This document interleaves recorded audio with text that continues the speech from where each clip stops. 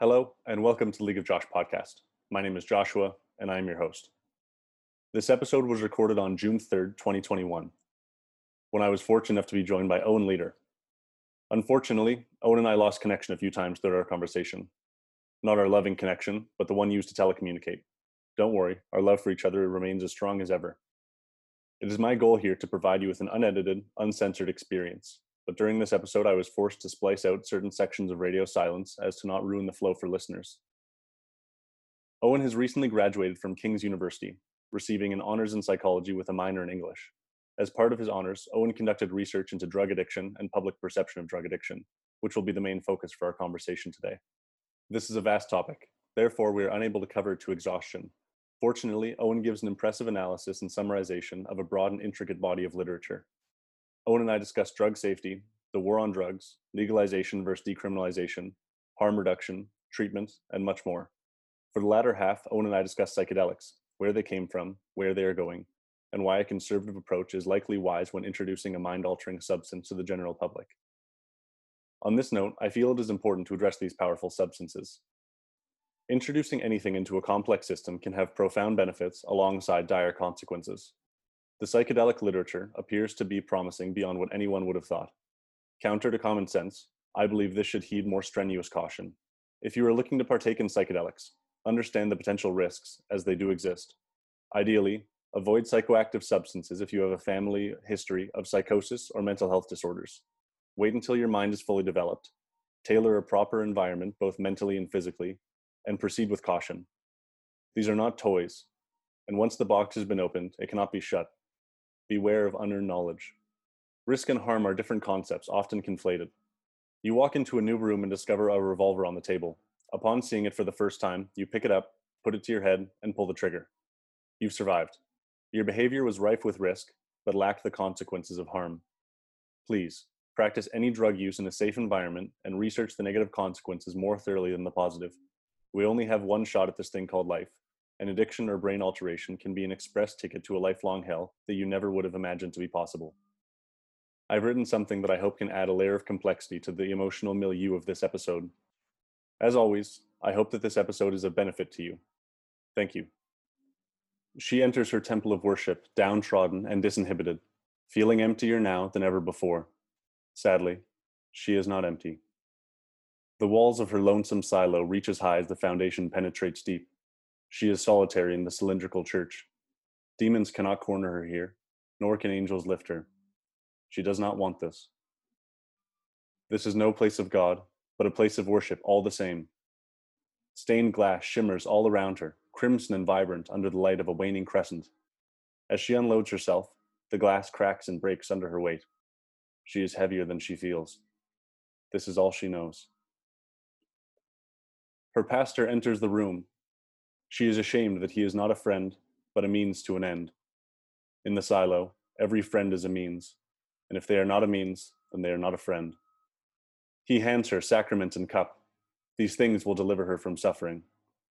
It's dirty. She nearly spits, but she catches her tongue. It doesn't matter, and she knows that. This is all she is. She sparks her votive, finally, a light in the dark. It elicits a foreign warmth in her bones, bones frosted by vicissitude, by existence. She warms her medicine. As it heats, she prays. Why am I doing this? Please, help me to help myself. Her brew boils, and she stops. Prayer can wait, the shepherd cannot. She wants help. This chapel smells of vinegar. She looks at her arm. They used to be blue, she recounts. Rivers of life flowing through her.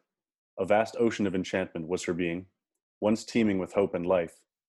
Now, they are simply vessels for medicine, black and tarred. She is more familiar with the holes that she has made than with the marks of beauty born unto her. Her gaze lowers to the ground, where she spots a stranger reflected in the glass. She does not recognize this stranger, this person now lost at sea. She doesn't want this. She quivers as cold pierces her skin. The tourniquet releases her arm from its clutches. Just this one last time, she whispers, as she pushes a warm hug of unconditional love throughout her body. The only time that she feels love is when that hug courses through her veins, embracing her universally. Finally. She is revivified, a child again. The veil is lifted, the demons are gone. In that moment, she is raised from inferno, released from her earthly bonds to soar through the heavens. She missed this place. A stray kick from her stomach reminds her that she is not empty. Please, she exhales, just this one last time.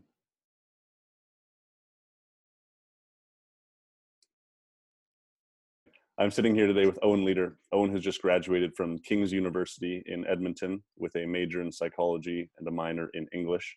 He's just finished his honors research project on drug addiction. So today we're going to be discussing drug addiction, the perception on drugs, the physical impact of drugs on a person.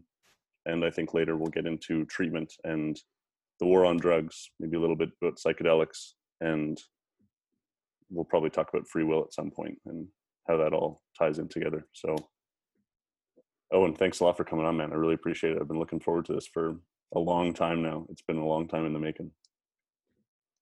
Yeah, thank you for having me. It's I've been very excited just messaging you back and forth, deciding what to talk about. It's been a lot of fun. I'm very happy to be here. Mm-hmm. So, why did you decide to do research into drug addiction?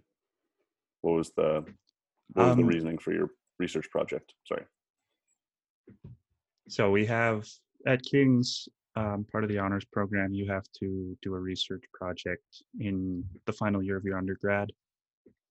And the summer before that, your final year, the kind of psych department sends you an email. They're like, what are you interested in researching? What are you interested in doing? Who are you interested in working with?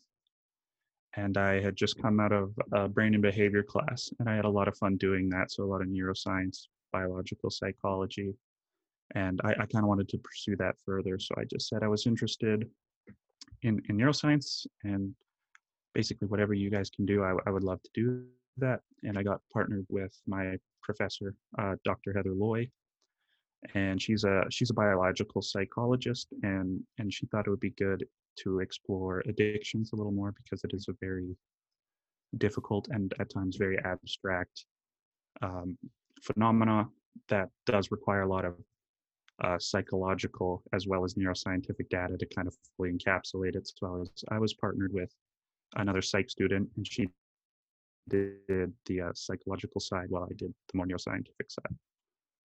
Cool. Sorry, I'm smiling. I'm just so excited. This is so much fun. I'm pumped, man. This is gonna be great. Yeah, I don't get the opportunity to talk about this very often, but it's just such a cool topic. You and I had discussed how you were largely influenced by Gabor Mate and his book In the Realm of the Hungry Ghost. Yeah. How did you run into that book? Correct. And what was the impact on you? It was first recommended by my professor, just kind of as a starting point. But as we kind of dove deeper into it, or should I say more myself, my partner didn't dive as deep into it as I did per se, but she did a little bit. You get this feeling that it's a deeper and more complicated issue than anyone could ever imagine.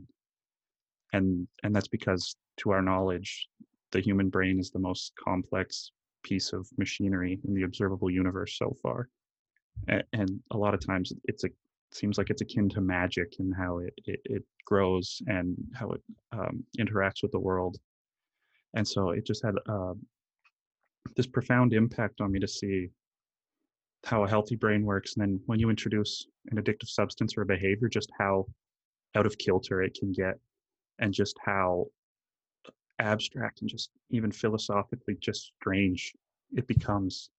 And so that was our starting point. And then the rest of it, we just launched from there. And it was just, yeah, it was very, very difficult read in the sense of implications. Yes, but sorry, what was the last thing you said? You cut out a very little bit. fast. it's very fascinating, and it led a lot of our research on my half anyway into models of addiction, even how to help, can you help, and just everything from there kind of started with Gabor Mate.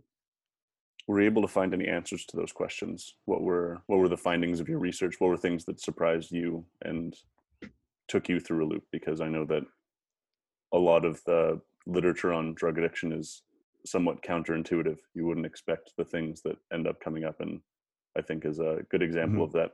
The layout of the war on drugs is so counter to it is appeared to be so counter to what you would actually want to do if you were to eliminate drugs or eliminate drug stigma and for the betterment of the people that are influenced by drug addiction. So what are things that you learned that surprised you, and what are things that you came away with the changed perspective? Well, the more you read into it, the more questions you certainly get, because it is so cyclical and counterintuitive, like you said. So it all starts in development. That's where the kind of the bigger chances of you being more likely to become addicted later in life versus less likely to become addicted later in life kind of really start to take shape. And so a growing brain, it's a fascinating little blank slate that requires so much of taking in information, and then the nerves in your brain do stuff with that.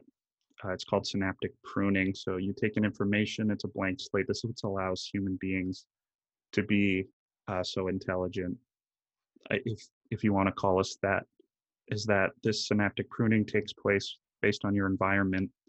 So a baby is born with roughly 2 to 3 trillion nerve cells in the brain, which is half or a double that of an adult brain. And what they do with that is they experience life, they experience their environment, and then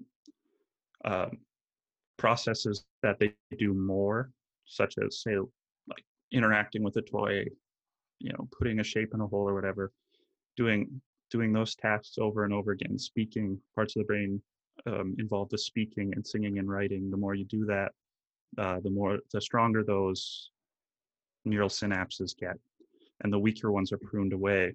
So it can make room for those synapses to get stronger, as well as room for new synapses to go in there as well.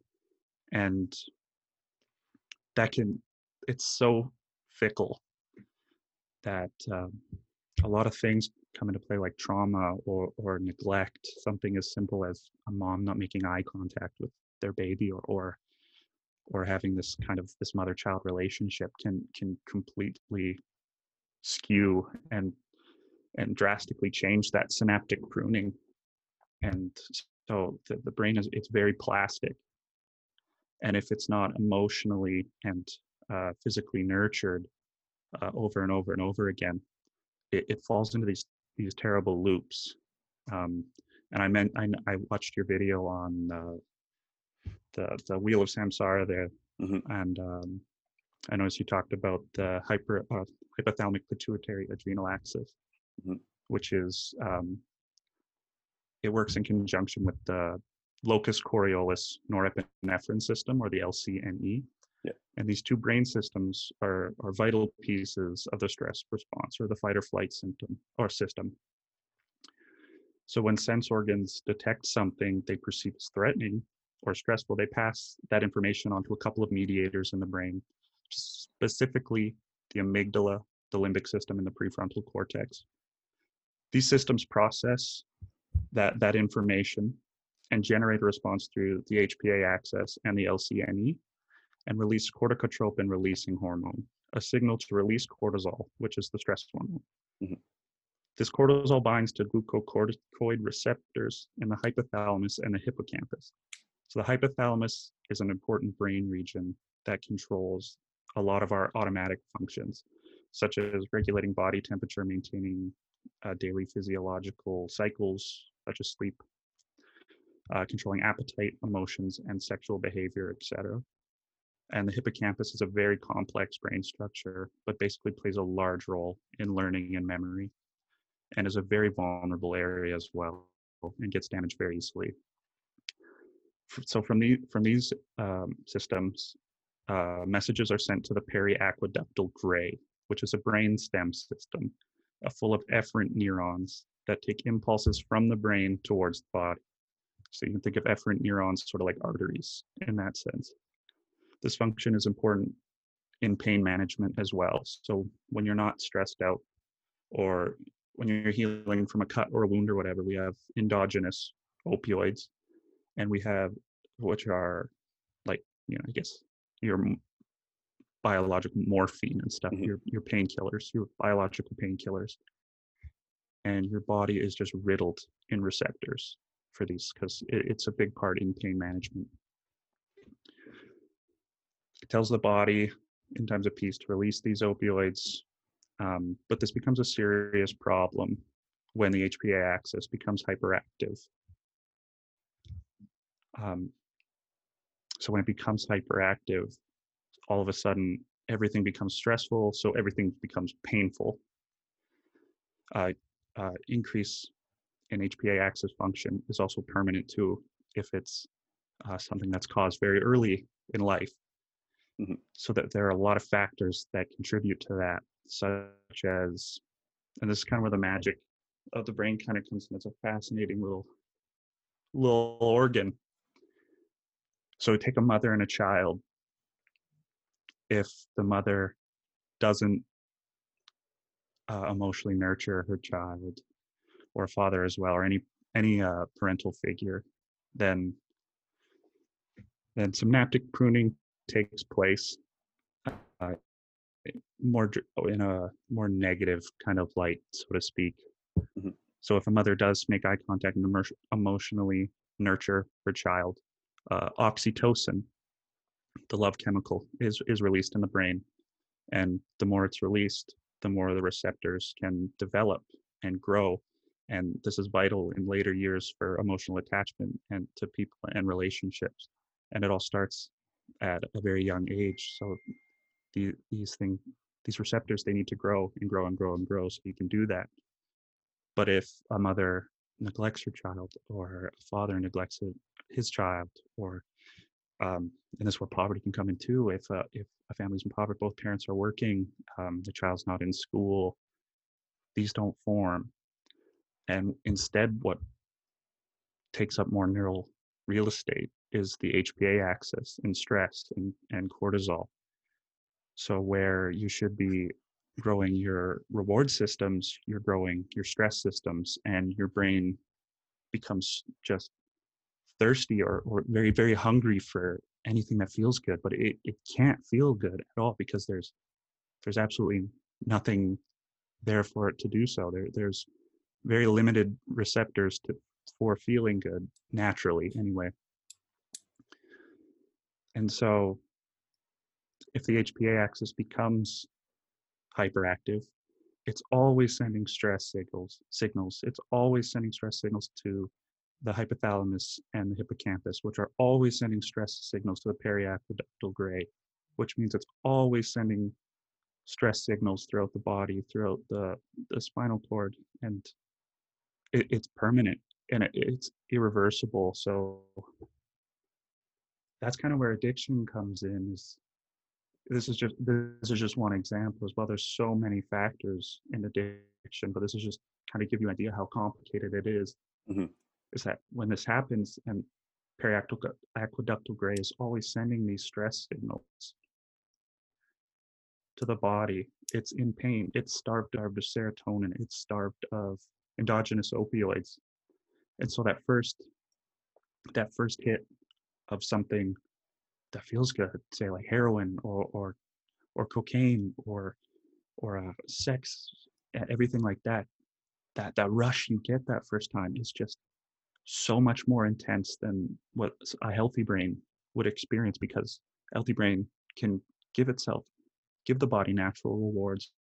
But to someone who has hyperactive pituitary adrenal axis, it's just not that easy. So that first hit becomes super, super addictive. And it grabs a hold of them like that. And that's just one example, Hmm. so like poverty comes into play there too, mental health, everything. And it just hijacks your reward system. And that's what makes these things so addictive, is just this difference in pathways that were formed when you were a young little child that Hmm. you had no control over. Very cool. So Very, very cool. that's just one example. Right. There's a ton to unpack there. I want to break it down a little bit and then give examples for anyone that's listening, so that hopefully it can be a little bit more accessible and we can jump off at any Yes. point. So if there's anything that I mess up here, please jump in. I'm more than likely to mess up. I do it often. So just hop in and correct me anywhere that I'm wrong. I So talked a lot. no, you did great. You did that was great. Thank you very much. So let's start off with synaptic pruning. So as you said, there are around 2 trillion to 3 trillion neural connections in the brain as we're born, and that's the greatest number that we'll ever have is as we come out of the womb. And humans are so plastic, and it was something that I liked that Robert Sapolsky talked about, was that because of the physiology of humans, we come out as the most dependent animal in the mammalian kingdom. Mm-hmm. And so we're essentially hopeless until we reach about maybe 3 or 4 and we can walk and grasp. But for the first year at the very least, we're strapped to our parents, and we can't even hold on like a chimp can. A chimp can hold on to their parents for their mothers for a few days out of the birth canal. And Correct. by evolving into upright walking beings, bipedal beings, the hip sorry, I'm trying to think of the best way to put this. The size of the hips had to come together, and so mothers who gave birth to children that came out developed tended to die. So as time went on, children came out of the womb undeveloped neurologically. So the narrowing of the hips caused a narrowing, a smallening of the head of the child, so that the mothers could survive. And so all of this follows this evolutionary tract. And then because of that, now we come out of the womb unbelievably plastic. So plastic is a term in neurobiology that means changing, moldable, ever changing, very, very baseline. Yeah, very moldable. Yeah. So the environment impacts a human child far more than it would a lot of other species. You could maybe say that. And yeah, so you come out of the womb with all of these neurons, and then over time they're pruned. So synaptic pruning is the essentially turning off the neurons that you're not using. So an example of this is something called synesthesia, which is the overlapping of sensory input. So some people come out as synesthetic, and then over time that gets pruned. This is more of a hypothesis, but it gets pruned over time. And I think that there's still a little bit of a synesthetic integration in people. I think that that's something that is still there, but to a lesser degree. For example, if I show you a very smooth rock compared to a very rough rock, and I ask you which rock is louder, you're likely to say that it's the very rough rock that has lots of divots and grasses.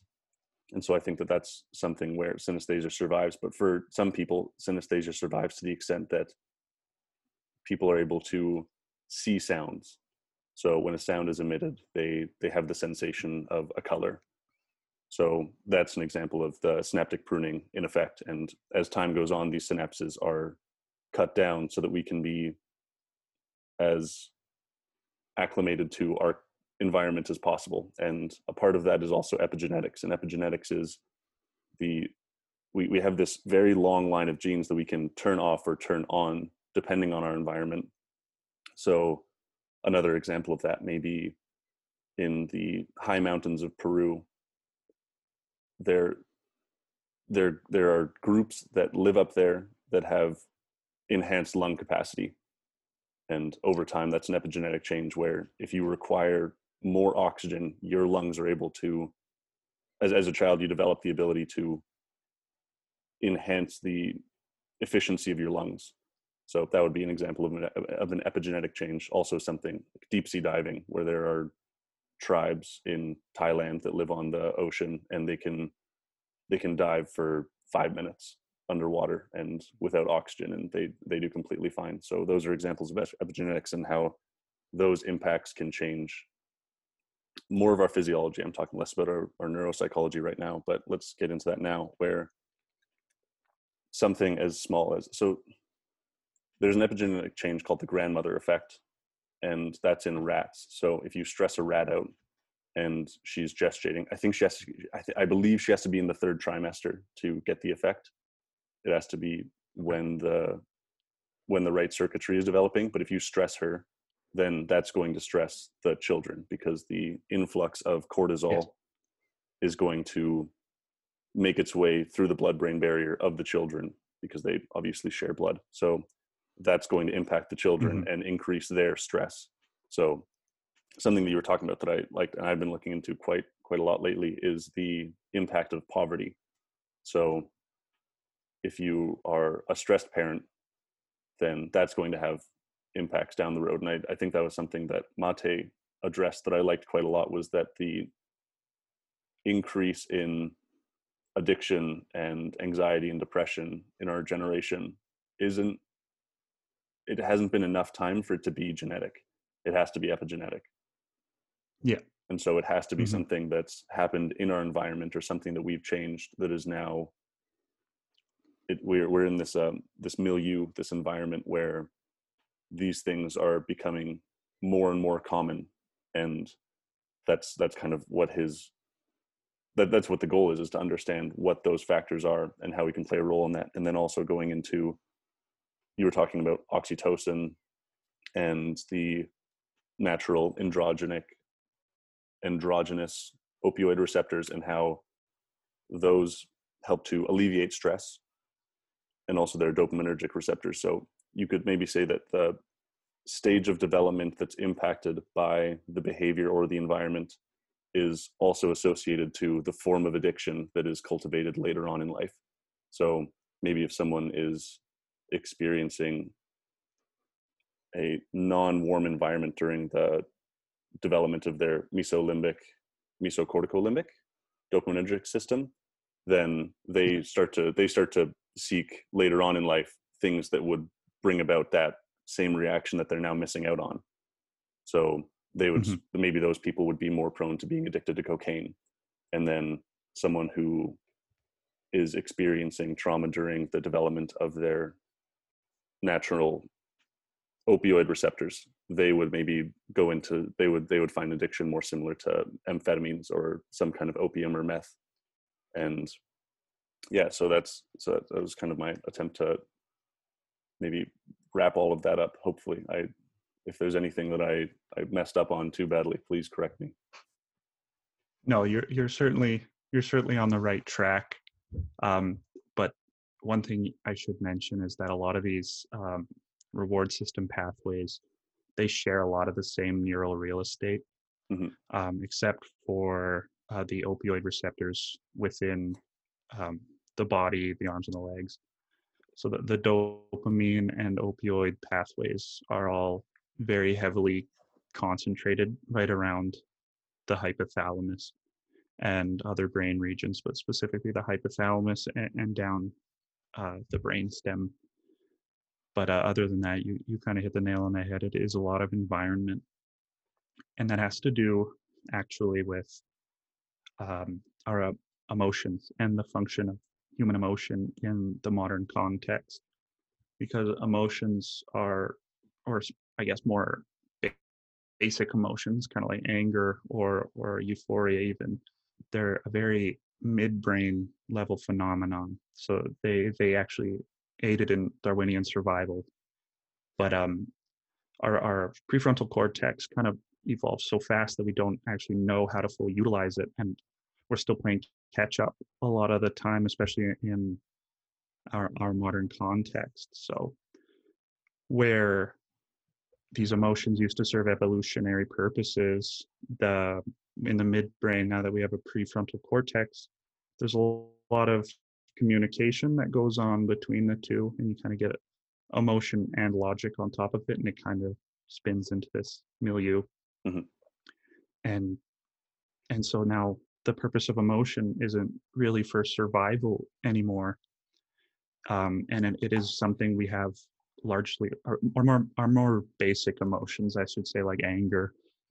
We largely don't need them anymore.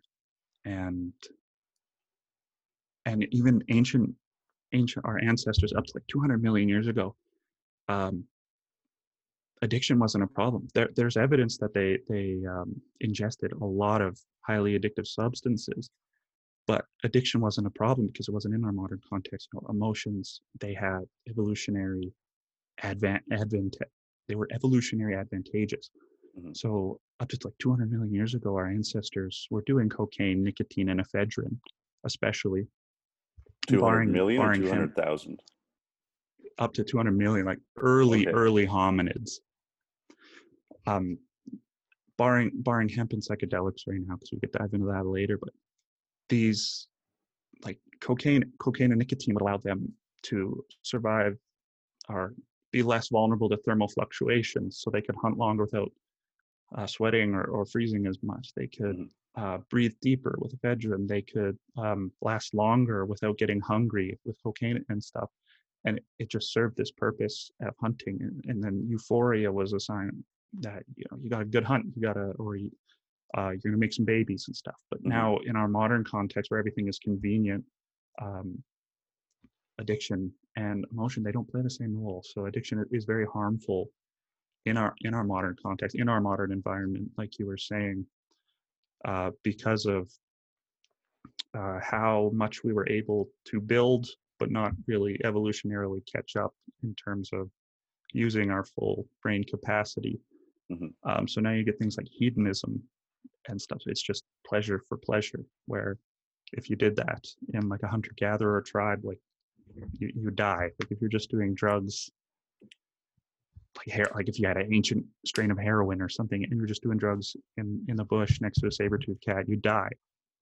But now you don't. You know, you got four walls, you got heat, you got all this. So you kind of can pursue those hedonistic things and still survive. And that's where it becomes a problem, is because now it's addictive for the sake of being addictive, and not it doesn't serve an evolutionary kind of advantage anymore. Yeah, and so the development of the prefrontal cortex being Latin for bark, so the bark of the tree, so the closest thing to the outside that we have, and how over time our development of that has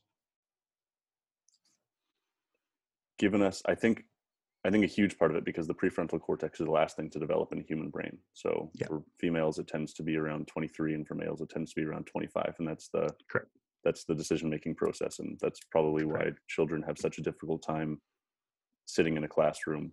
And I know that Jacques Panksepp has done quite a bit of research on the prefrontal cortex of rats, and how the development of a healthy brain is most realized in a natural environment where they have lots of ability to play and run around.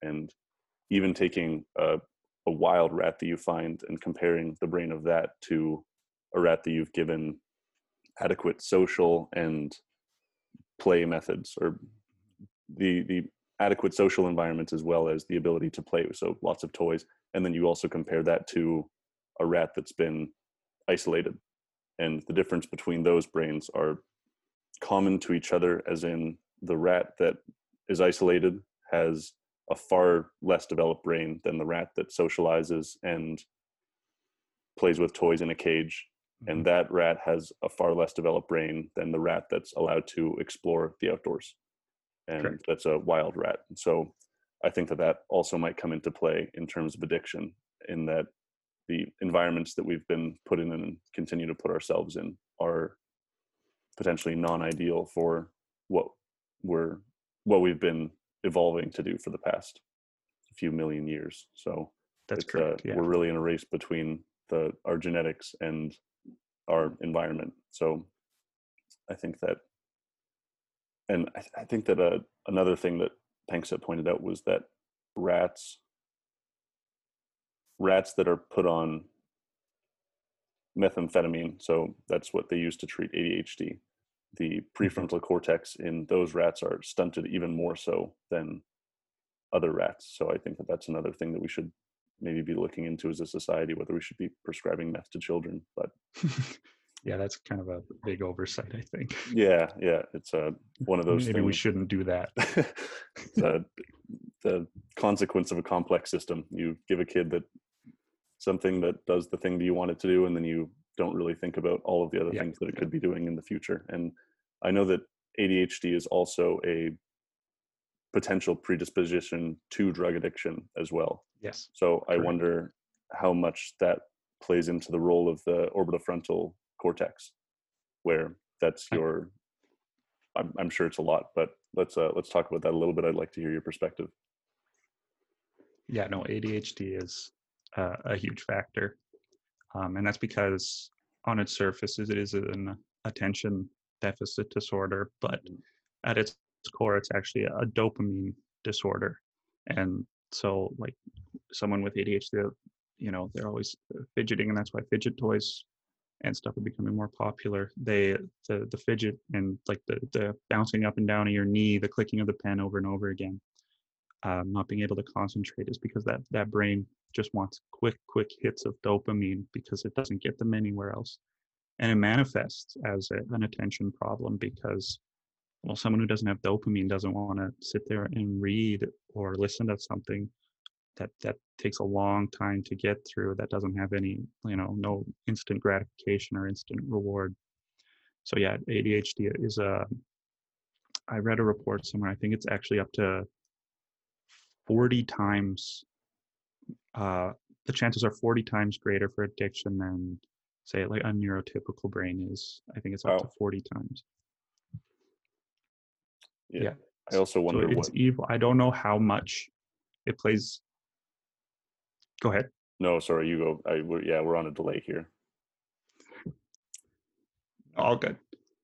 I don't know how much it plays into the prefrontal cortex. I haven't done a lot with ADHD and that sort of thing, but it's definitely very, very possible and probably very likely that the ADHD brain does have a stunted prefrontal cortex as well as a frontal lobe, just because decision making is also stunted. But I think I could be wrong here. I think that's attributed more to quick dopamine than it is to reasoning, because I think there's this obviously the same capacity to reason, but I think it's just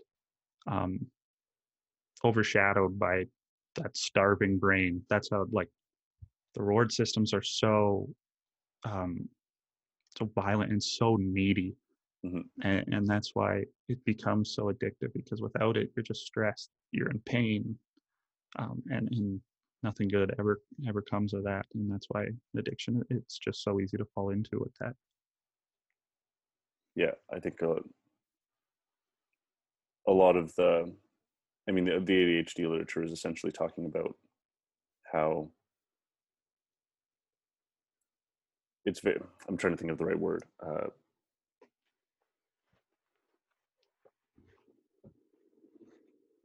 It's hard to stop yourself from doing things when you have ADHD. And I think that comes in quite heavily in depression, and something that you see similarly. And I was trying to think of the best way to describe relationships with drugs. And for lots of people, it's not as significant as being on the Lower East Side of Vancouver, which is the drug capital of Canada. Correct. Yeah. But what ends up happening for a lot of the people that end up there is there's a negative feedback loop in addiction. So it becomes parasitic and I understand the connotations of the word parasite, and it's not that I don't want that to be a provocative or inflammatory statement, but what ends up happening is the drug ends up slowly inhibiting the orbitofrontal cortex, which is key in decision making and behavioral regulation. So what ends up happening is that there's this constant feedback of wanting something and not being able to say no. So there's actually a neural mechanism that disallows for people to stop their behavior and to say no to something. And over time that gets worse and worse and worse and worse. And it takes months for that to, it takes months away from the drug for that to kind of recuperate itself. It'll never be to the full extent of what it was, but it takes a long time for that to, for people to be able to control their behavior more. Yeah. Yeah. And that's where addiction becomes a very cyclical thing too, on a sociocultural level as well, because poverty is a big factor, and for addiction, because of that early life stress, and the chances are higher for experiencing trauma. I'm not saying that that doesn't happen in people in a higher tax bracket, but the chances are much more common to be exposed early to terrible things while you're in poverty. And so it's easier to become addicted, but as well, there's people who become addicted who aren't in poverty, that after addiction, they become impoverished as well. So it kind of is this evil thing where it just kicks people while they're down. And, you know, you're spending all your money on these drugs and everything. But yeah, that feedback loop is why one of the more prominent models in understanding addiction is understanding addiction as a brain disease, like a physical brain disease. And that's because of that feedback loop. I want it, I need it, I got it.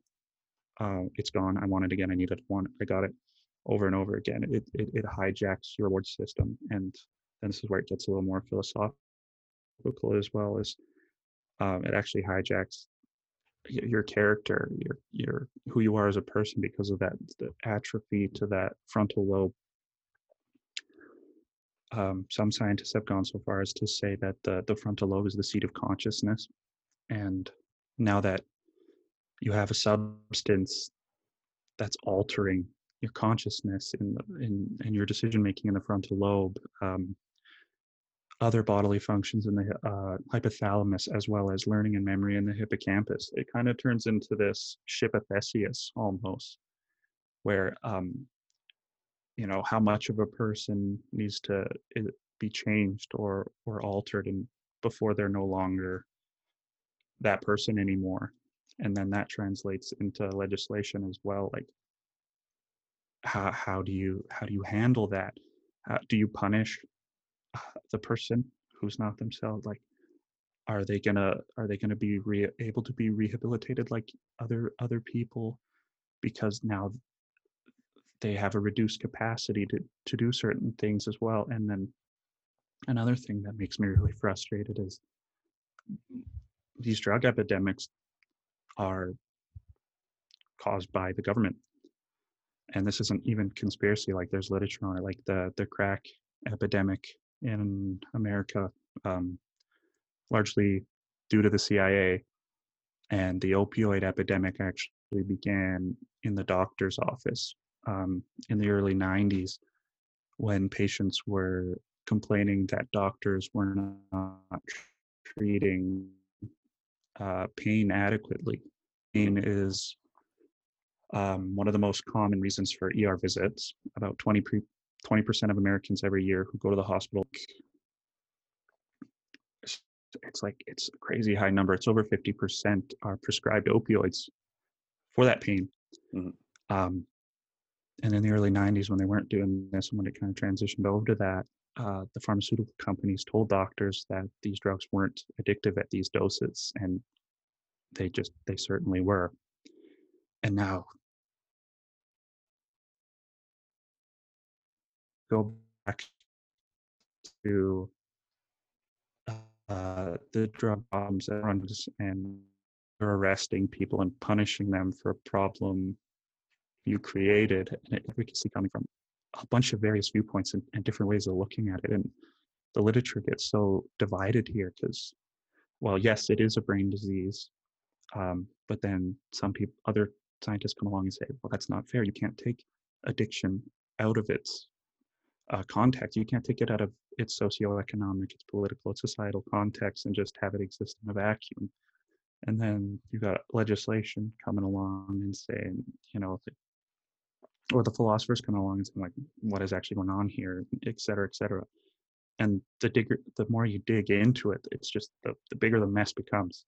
And so that's why it's so hard to treat and so hard to grasp as a problem in general, is because of just all the variables that go into it. But you are right, it's certainly a feedback loop, but it's also just not just that. It's Mhm. so much of everything, the government, uh, personal well-being, mental health, poverty, etc. All the answer is correct for all of it. It is that.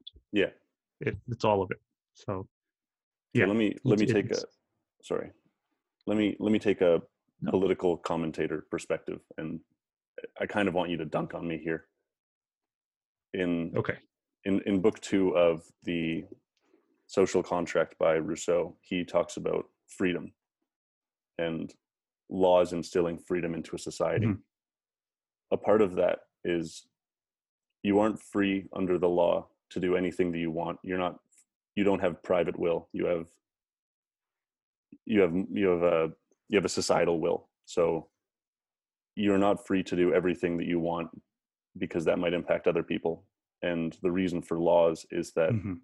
if you have laws set in place that encourage people to be the best version of what they could be, then that's how you develop the best society you can find.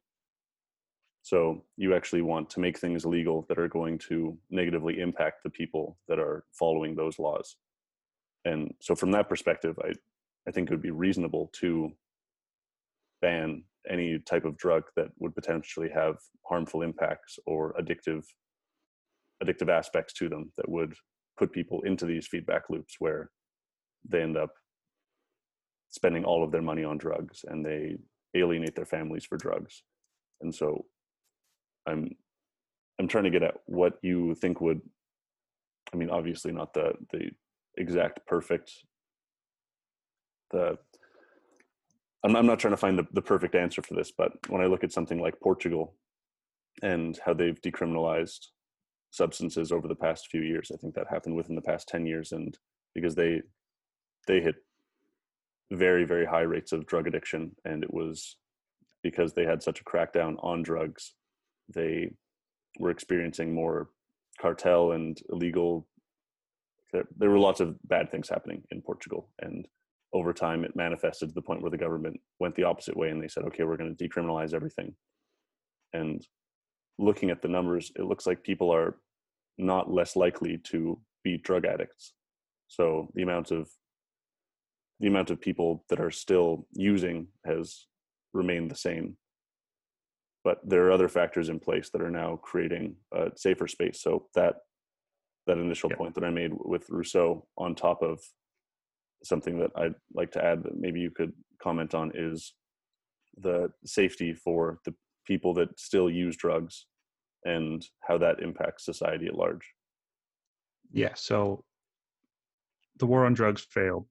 Obviously, drugs won. Mhm. Drugs are very illegal in most cases, except obviously in Canada, marijuana now. And punishing, now that you've made them illegal, now you have to punish them. We see that doesn't work either, because the prison system, it does have a lot of kind of faults all around the world. Locking someone in a cell, believe it or not, isn't actually good rehabilitation whatsoever. And if your goal is punishment, fine. Actually, if your goal is punishment, it doesn't actually work either. Because I read a psychological study that recidivism, I think that's how you say it, actually increases when you lock someone in a cell. Obviously that person's going to be mad, Mhm. and when they get out, they're going to vent. So a society's goal should never be, well, in lieu of some circumstances, maybe for sure, but specifically on drugs, unless they killed someone while on drugs, that's different. But I'm just speaking directly, just use, just for Mhm. usage. Yep. Punishing doesn't work. Withdrawals are strong enough in jail as well that they'll actually find a way to get it within the jail walls. It just doesn't work. And so the government should move towards a more harm reduction model, kind of like Portugal.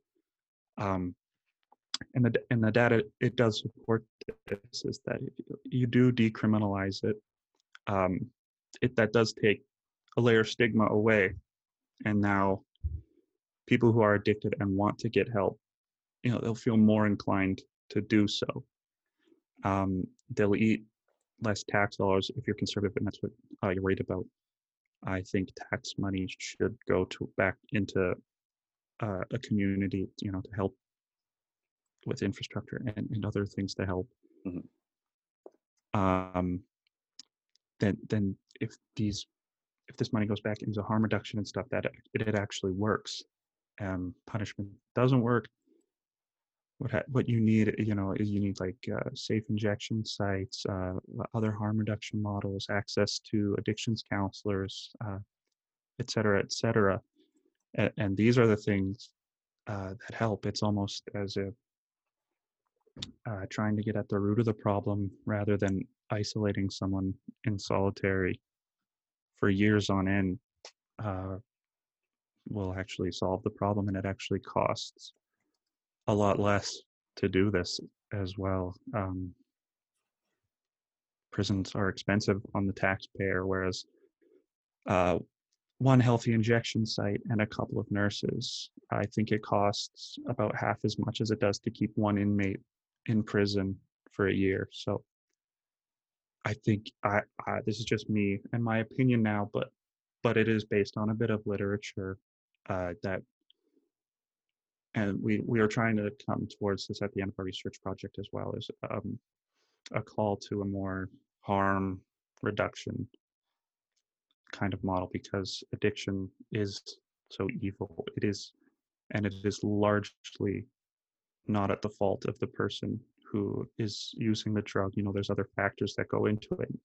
So as soon as you can see the person behind the addiction and recognize them as a human being, I just feel like a harm reduction model just works so much better, and there's less overdose deaths. There's less this and that and this and that, and it's just so much better on every single front. And I think that's what we're seeing a lot in Portugal, as well as that this decriminalization takes that layer of stigma away and is the first step towards wanting to get help if those people do want it. Because making drugs illegal doesn't make them go away. As we see drugs, as I said before, kind of circling back, they are illegal and they're still epidemics. So it's not working, and it needs to be something more holistic and more interdisciplinary anyways. Mm-hmm. So a few things that I want to comment on there. You're totally right that it's actually far more cost effective to start safe injection and rehabilitation projects than it is to put people into jail. And for a few different reasons that I don't think people would think about immediately. One of which being, if you're convicted as a drug user, then you end up going to jail, and then you're losing a certain amount of time in jail. You come out of jail, it's more difficult to find a job. You've lost all of the ability to work in a job during that time, and you're also unable to support yourself. So you're coming out on whatever $0 that you had, and you're essentially going right back to the place where you were. And there are a few, I found this really interesting in the behavioralist school of thought, is that we don't only become addicted to the substance, but also the environment in which we take that substance. So the majority of people that overdose aren't overdosing in the place that they normally take the drug. So if you look, I would implore people to go and look up their favorite Hollywood actor that overdosed, and none of them overdosed in their home, in the place that they've done it over and over again. They're normally overdosing in a hotel room, and a part of that is you develop an association between the drug itself and the environment. And so anytime you go into that environment, you are taking, your body is preparing beforehand for that drug, and we always want to be in homeostasis. So we always want to be Yeah. at the same level neurochemically. And I think that that's something that I actually wrote down while I was writing your paper the other day, was that an issue with drug addiction is that the dopaminergic system is at such a deficit, Mhm. and the HPA axis, the cortisol system, is it's so much higher than it ought to be. And so the goal of drugs is to introduce something foreign that actually creates homeostasis. So you're essentially trying to create your own homeostasis with that drug. And so Yeah. what ends up happening in for a user that's using it in a regular safe space for them is their body's already starting to lash out against the drug, and it starts to prepare to break the drug down to return to homeostasis faster. So that's the reason that people do more and more and more drugs as they develop a tolerance not only to the drug but also to their environment. And so if you so this is also a warning for anyone that's listening and does drugs, is if you have a drug that you could potentially overdose on, don't take the same amount of that drug in a place that you're non-familiar with, because your metabolism isn't going to break it down as fast, and that's when overdose happens. And that's also how people end up getting higher, when they, I don't know, you go to a party and smoke a joint or Mhm. something, and then you totally freak out because normally you can smoke a full joint and you take 3 puffs and lose your mind. And Yeah. so what ends up happening is people return from prison or return from wherever they've gone to rehabilitation, and I'll paint a picture. You're on the subway going back to your home, and you're totally clean. You've been clean for several years now. As you get closer to your home, you start to see things that you now associate with drugs. You see the train station that you purchased drugs at. You see the people that sold you drugs. All of these things start to elevate your response to getting those drugs. And then as you get closer to the Manifests spot, as a craving. right? Yes. So as you get closer and closer to that spot where you've done drugs, the withdrawal symptoms actually re-manifest themselves. So it's not enough to just get someone off of drugs and then reintroduce them to their environment. Yeah.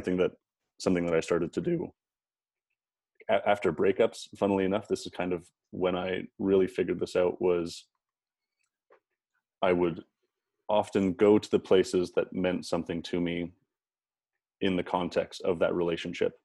And initially it would be very tough to do. It would be very emotional. And then as time went on, I was able to more and more normalize the experience. And then I was able Mhm. to reclaim those places for myself. And so I think there's a similarity in that between what I did there and drug addiction and how to treat drug addiction. So just going to a rehabilitation site and then expecting people to return home and not to relapse is, I think it's something that we haven't really addressed as a society yet. Normally you can go to rehab, get completely clean, and then once you re-enter your past environment where you have consumed, then the withdrawal happens again, then your craving starts again. And I think that was also what happened during the Vietnam War, was that people were in Vietnam, they were doing, was it heroin or opium? I think it was heroin.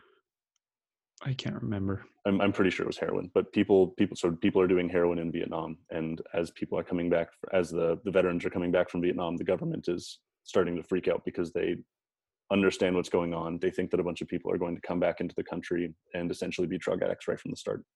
And the only people that ended up continuing their use were people that were socially alienated.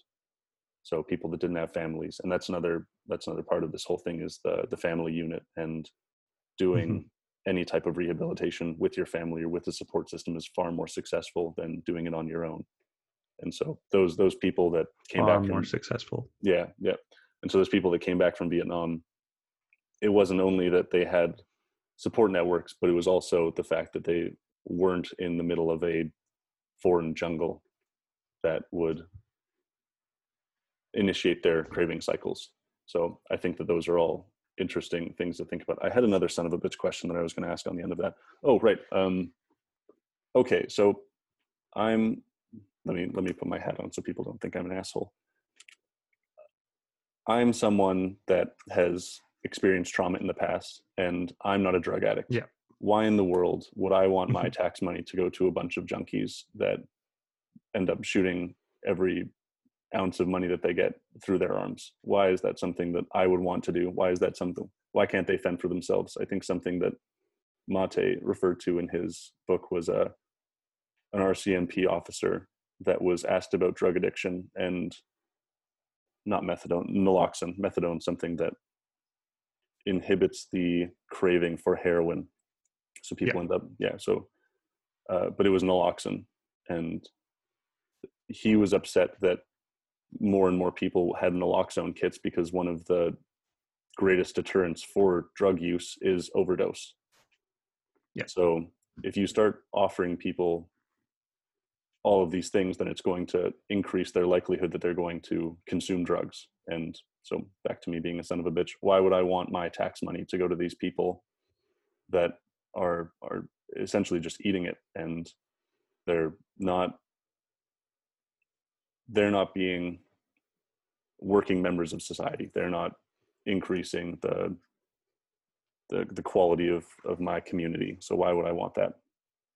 Well, one is that overdose being kind of the biggest deterrent to addiction is just it's categorically false.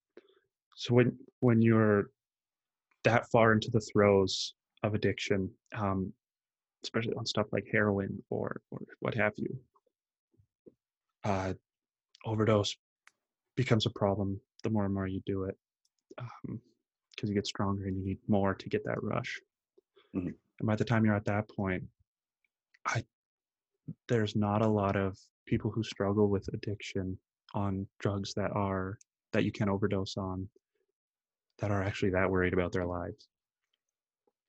And even when they start to get on it, the more and more they do, the less kind of worried they become, because this is more on the psychological side, and they just become shells of themselves. They live for that next high, but when they're sober, life becomes unbearable. And that's because sometimes that homeostasis, as you were talking about, so if the dopamine opioid deficiency is here, mm-hmm. and that moving towards homeostasis, the drug is here, and it goes like this.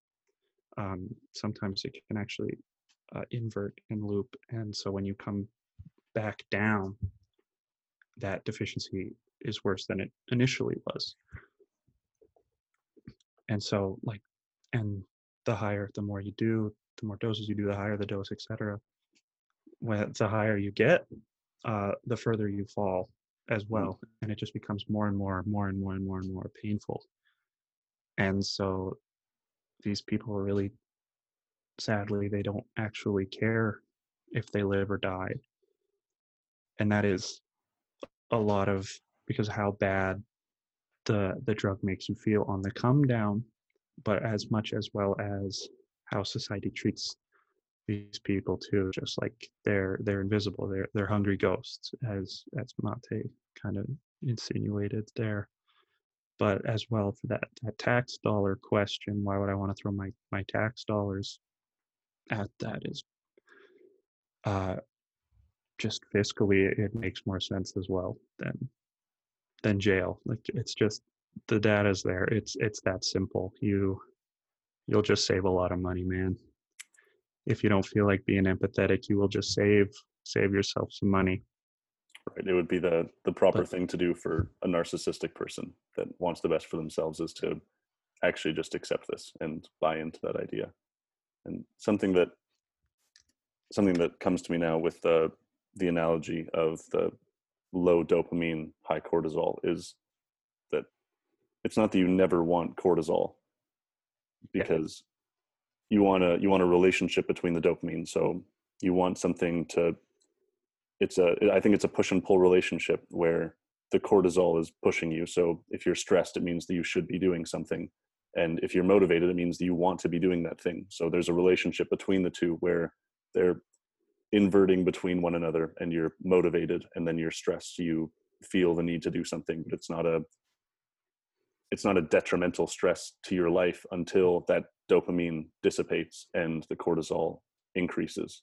And so that's when the technical term for that is allostatic load, when Yep. you have an overactive HPA axis. So, and that leads to a ton of different things like cardiovascular disease and high blood pressure and all of these other things. I would liken it to cortisol being an acid that runs through your body constantly and breaks down tissues that end up having long-term implications. Yeah. Yeah. It's on top of that too, it actually can cause mental illness. Kind of back to that epigenetic stuff you were talking about. The more stressed you are, it's kind of like the mutant gene in X-Men, I guess. The more stressed you are, it's crushing weight of the world and stuff. If there is a gene that hasn't been activated for mental health that you have been born with, suddenly it flicks on, and now you're not just stressed. Now you could have like bipolar, for instance, or you're not just stressed anymore. Now you're schizophrenic on top of that, Mm-hmm. or you're not just stressed anymore. You have anorexia, and so yeah, it's a complex interplay, as well as the dopamine and limbic system. You were right; they do work kind of in opposite of each other. So when one's not going, the other one is. There's never nothing going on, Mm-hmm. and so. But with that hyperactive HPA, then it's just going all the time, and no dopamine is ever getting in there. But yeah, that's correct. Yeah. Mm-hmm. I think that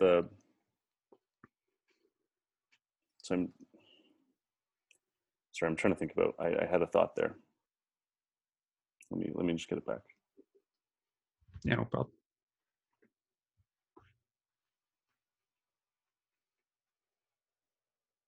Okay, I'll keep trying to get it back, but I'd like to know what the difference would be between legalization and decriminalization. I think that that's something that is a little bit fuzzy as of now in society. Yeah. Well, legalization is like marijuana, Mm-hmm. in Canada here, where you can just walk into a building that's like an Apple store and you can pick out your weed for recreational purposes. So now, not only is it decriminalized, um, it's what's the word? Like it's there's another word I'm thinking of, but for lack of a better word, it's widely available now. You can just buy it, and it's sold, it's advertised, it's part of the economy now. The money goes back in to the economy and infrastructure and what have you. Decriminalization is just that. You can't buy or sell that drug anywhere, but you won't necessarily get a prison sentence if you have it. Mm-hmm.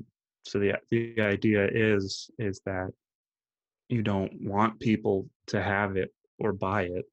And if you had stores where you could just buy meth and heroin, you're gonna have more addicts, for sure, because it's now just available everywhere.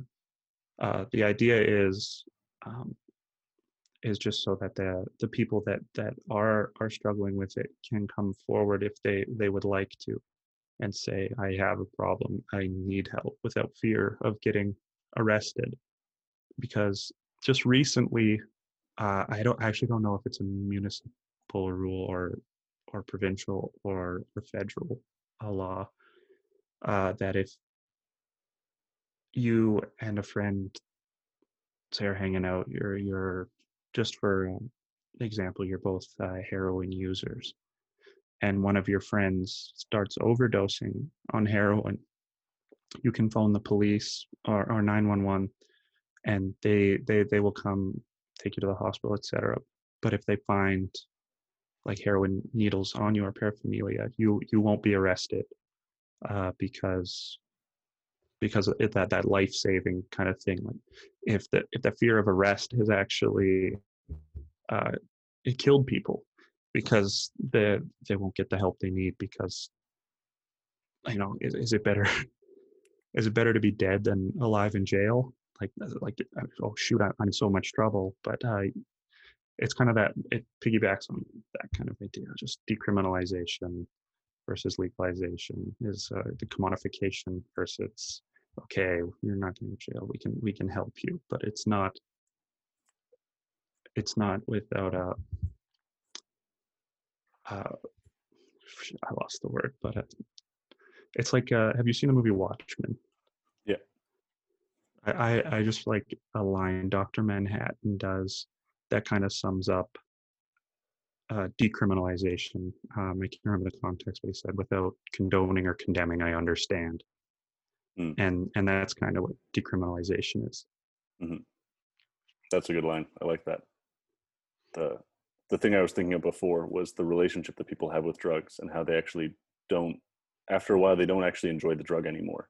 They're doing the Yeah, drug just to rebalance their neurochemistry, and they become as or addicted just to to, not get sick.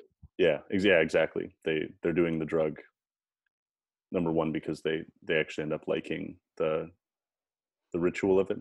They find that that's Mhm. very soothing, because I think that that's associated to our dopaminergic system, where the dopamine is actually higher on your way to a goal than it is when you Yeah, achieve the goal. complete it. Yeah, and so that was something so I just wanted to come back and tie that up. No, And yeah, that 100%. yeah, and something that I,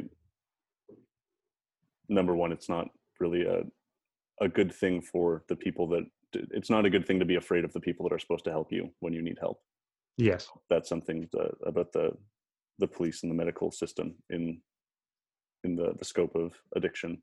Another thing is the things that become associated with decriminalization. So being able to offer doses of drugs that are very expensive for people in harm reduction site. So a few different facets of harm reduction site is that you're able to acquire clean needles. That's a huge issue right now, is that people are reusing needles and using other people's needles, and that increases the rate of HIV, which is a deadly Yep. disease and slowly breaks down your immune system. And harm reduction sites allow for you to have a safe place to inject, and they give you clean needles.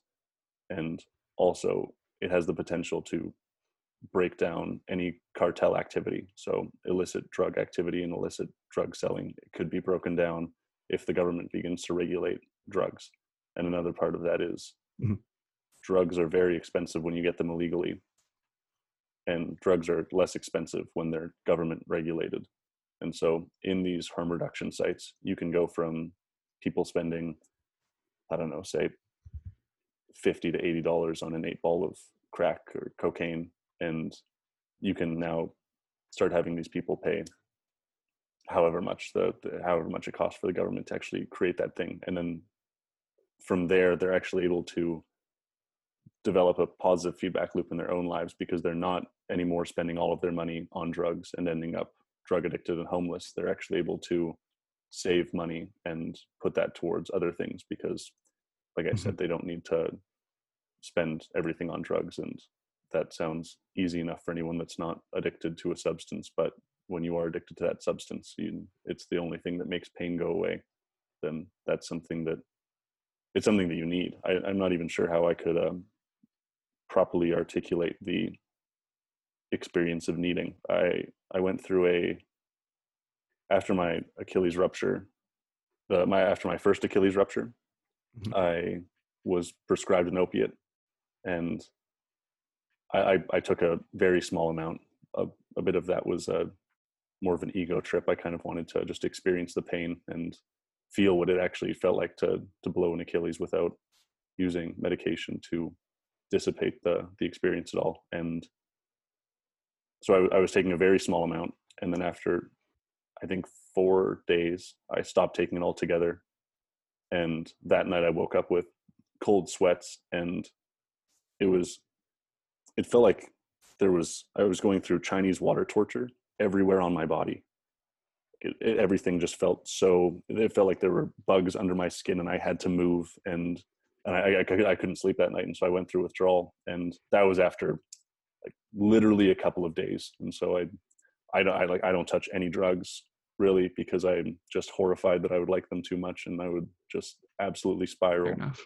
Yeah. So I think that's something to keep in mind is the actual physiological effect of needing something. And I remember the moment I realized I was going through withdrawal, I was like, I just had that feeling in my skin, under my skin, kind of everywhere in my body, and cold sweats, couldn't sleep, had to move. And I remember thinking, hey, if I just take my prescription, I'll probably be able to fall asleep.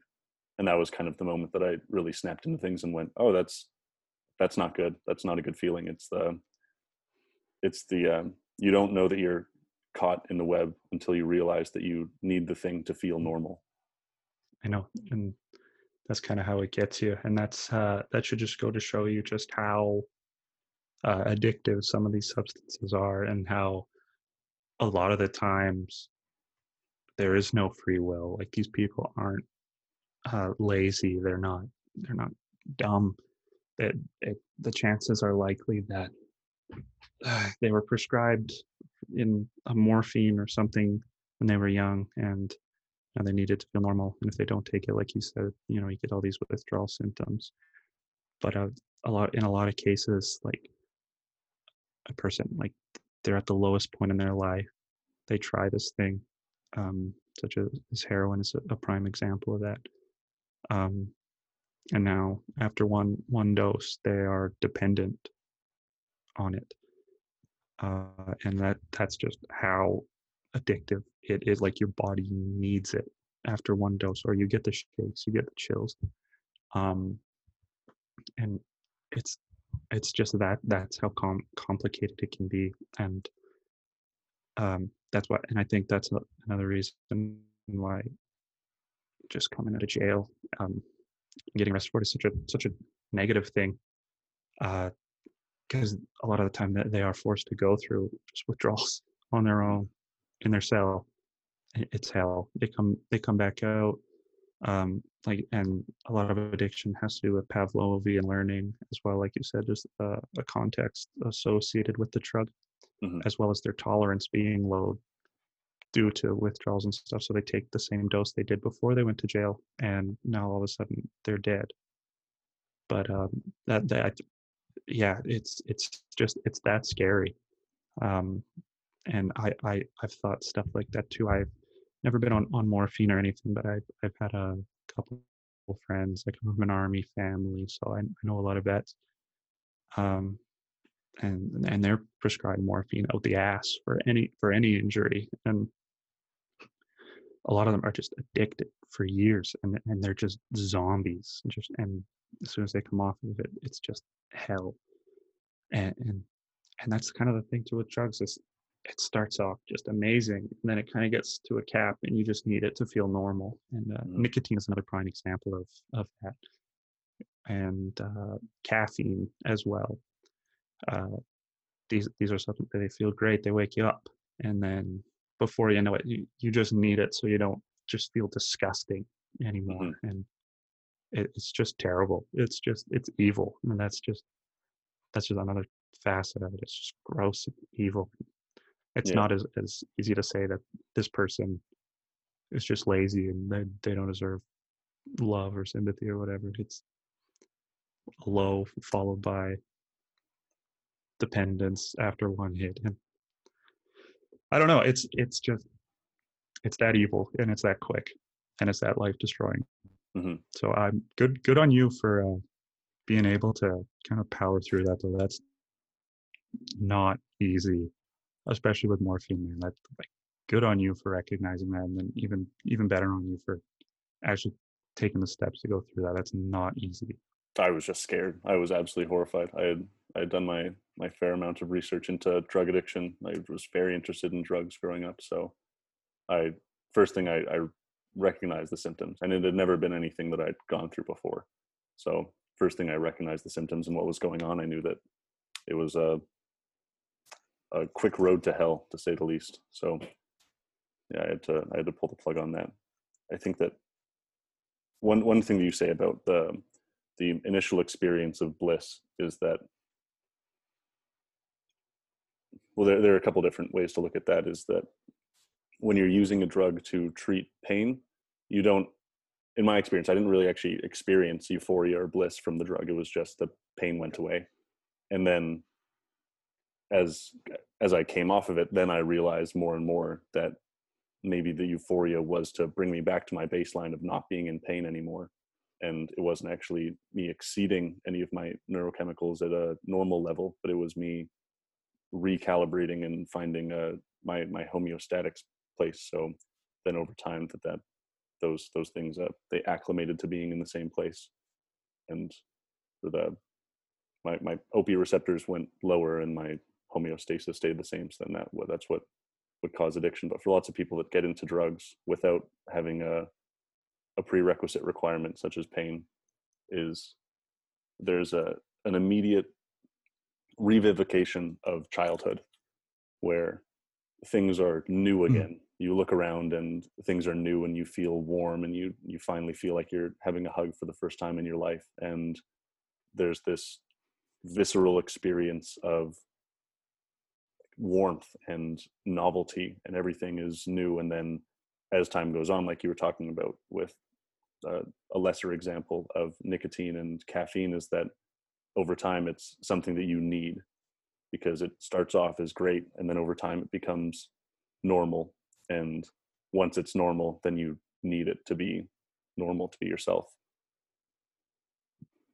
Yeah, just a beautiful face, but a cold heart.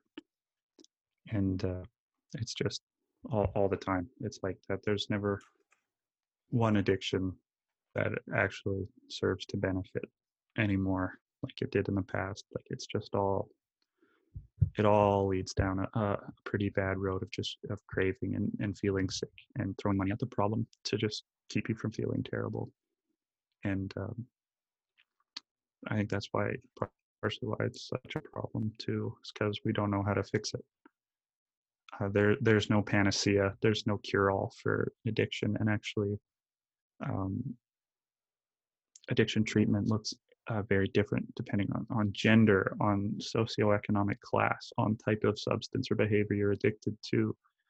And there's so many variables that just go into what kind of therapy you need, that now we have no idea how this started, what the prognosis is, and now we have no idea how to accurately treat this. And it's question on question on question on question.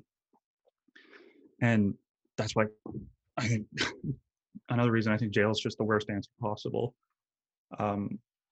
especially with people who are addicted to things like alcohol or barbiturates. Withdrawal can kill you. Mm-hmm. With it, you just die. I can't remember the neuroscience behind it, but when you just cut barbiturates and alcohol cold turkey, you have seizures and you can die. And like, why? And you're just going to throw that person in jail? What good is that doing anybody? Mm-hmm. We need help. These people need help, and they need help tailored to their needs.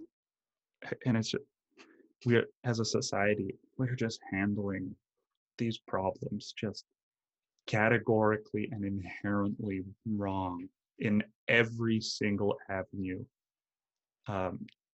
judicially and governmentally anyways.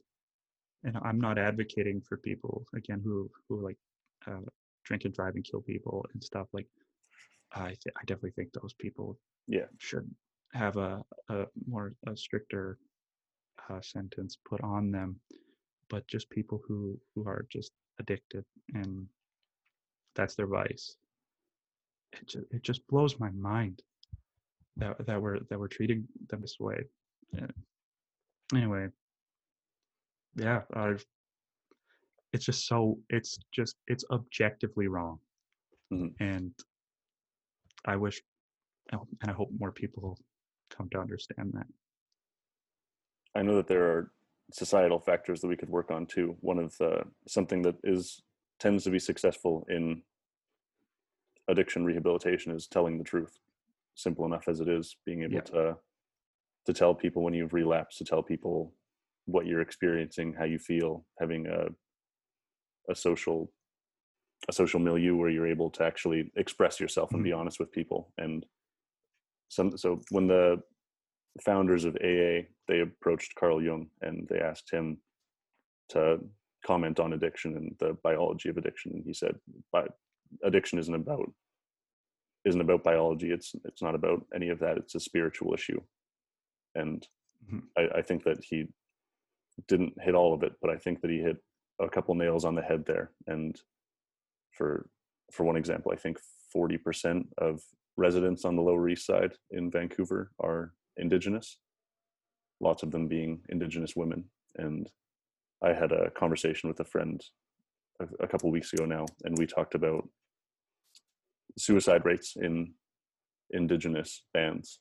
So 10% of bands harbor 90% of youth suicide in Indigenous bands. And I don't think that number would be far off if we compared addiction to that as well.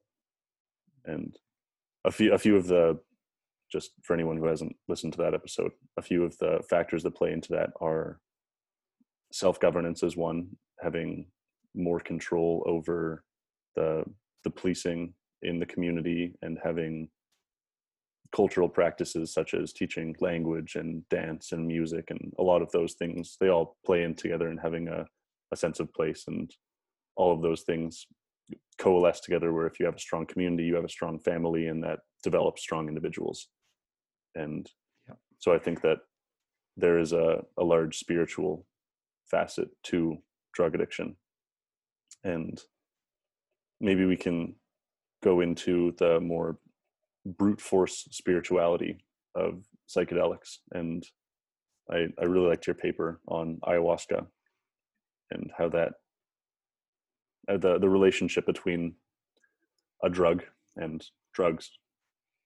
I think that that's something that the legislative branch can't really wrap their minds around, and I agree with them, because it's a little bit strange and freaky, because we just have really no idea what a lot of these drugs are doing. And by drugs I mean now psychedelics, so maybe I'll refer to them now as psychedelics rather than drugs, and drugs is the actual addictive ones. So psychedelics tend to not be addictive. Psychedelic research started in not at all. It's I think a part of that is they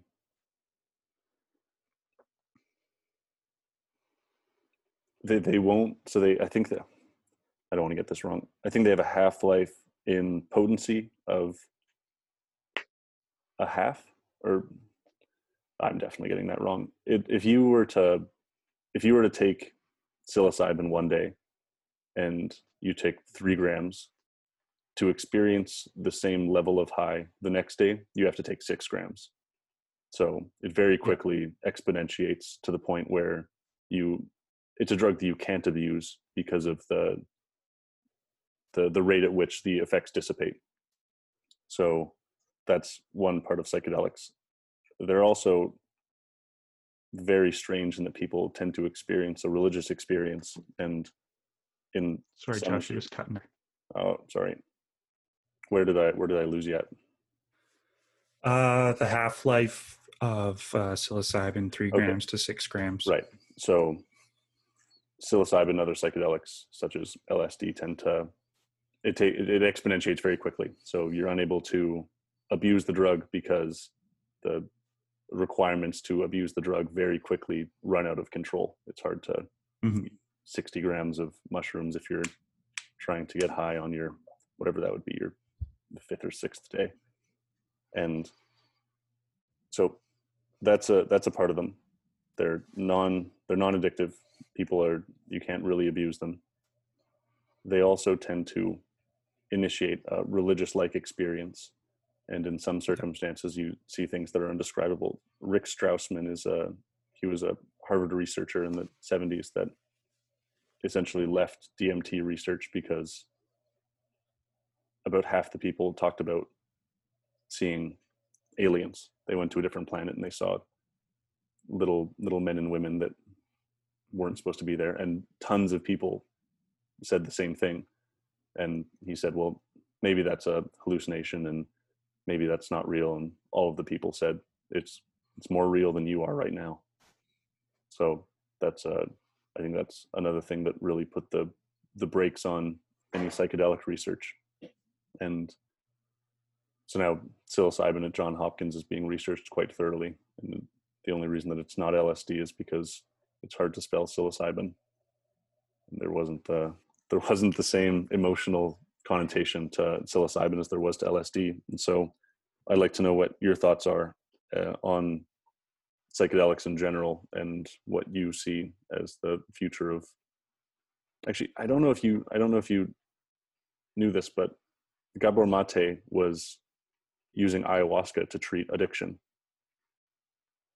That doesn't surprise me whatsoever. Yeah. I think right after he finished The Realm of the Hungry Ghost, he did his own ayahuasca ceremony, and then he started to use it to treat addiction in the Lower East Side.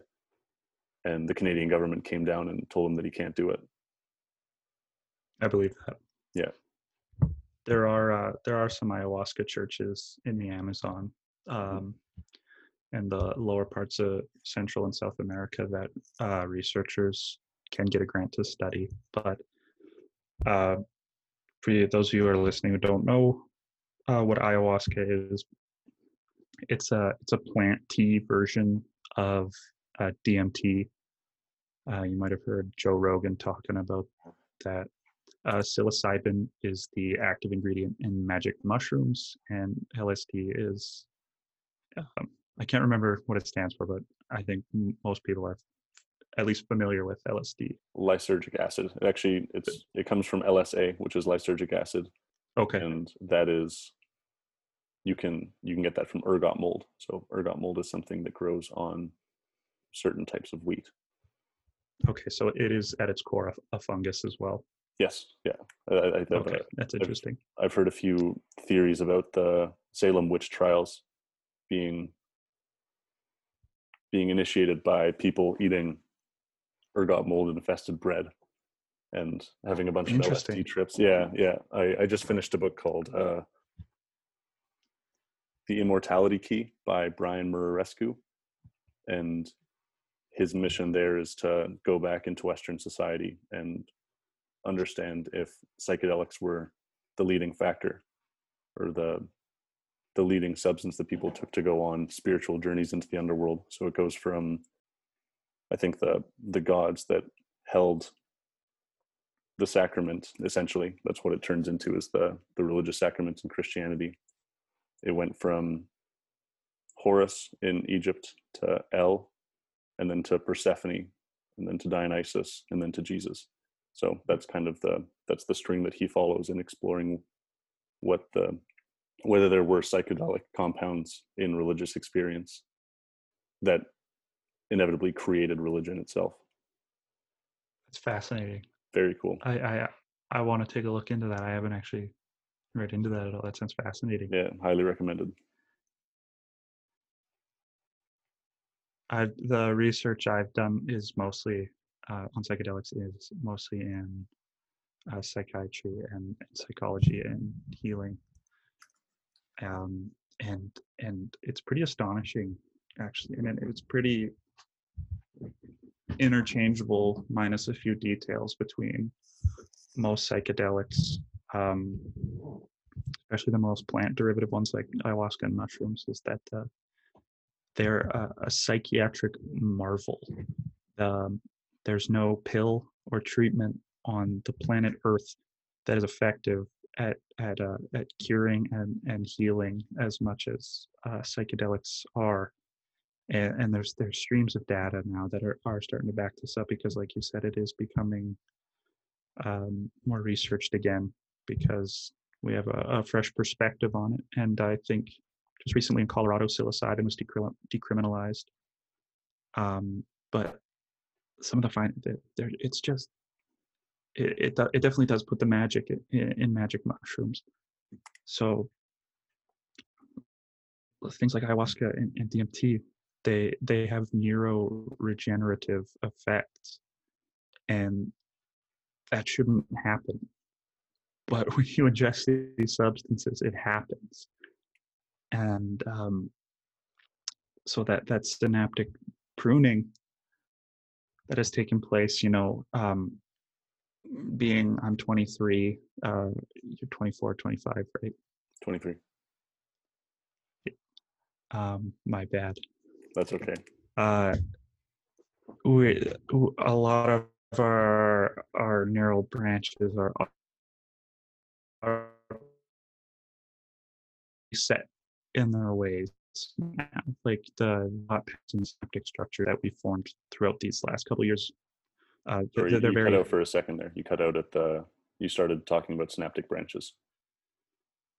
so that yeah, these synaptic branches that we have uh, largely by and by make us who we are by this age. The brain is still plastic in a lot of ways, but it is much more difficult to kind of prune things that you've been doing for 23 years now. Mhm.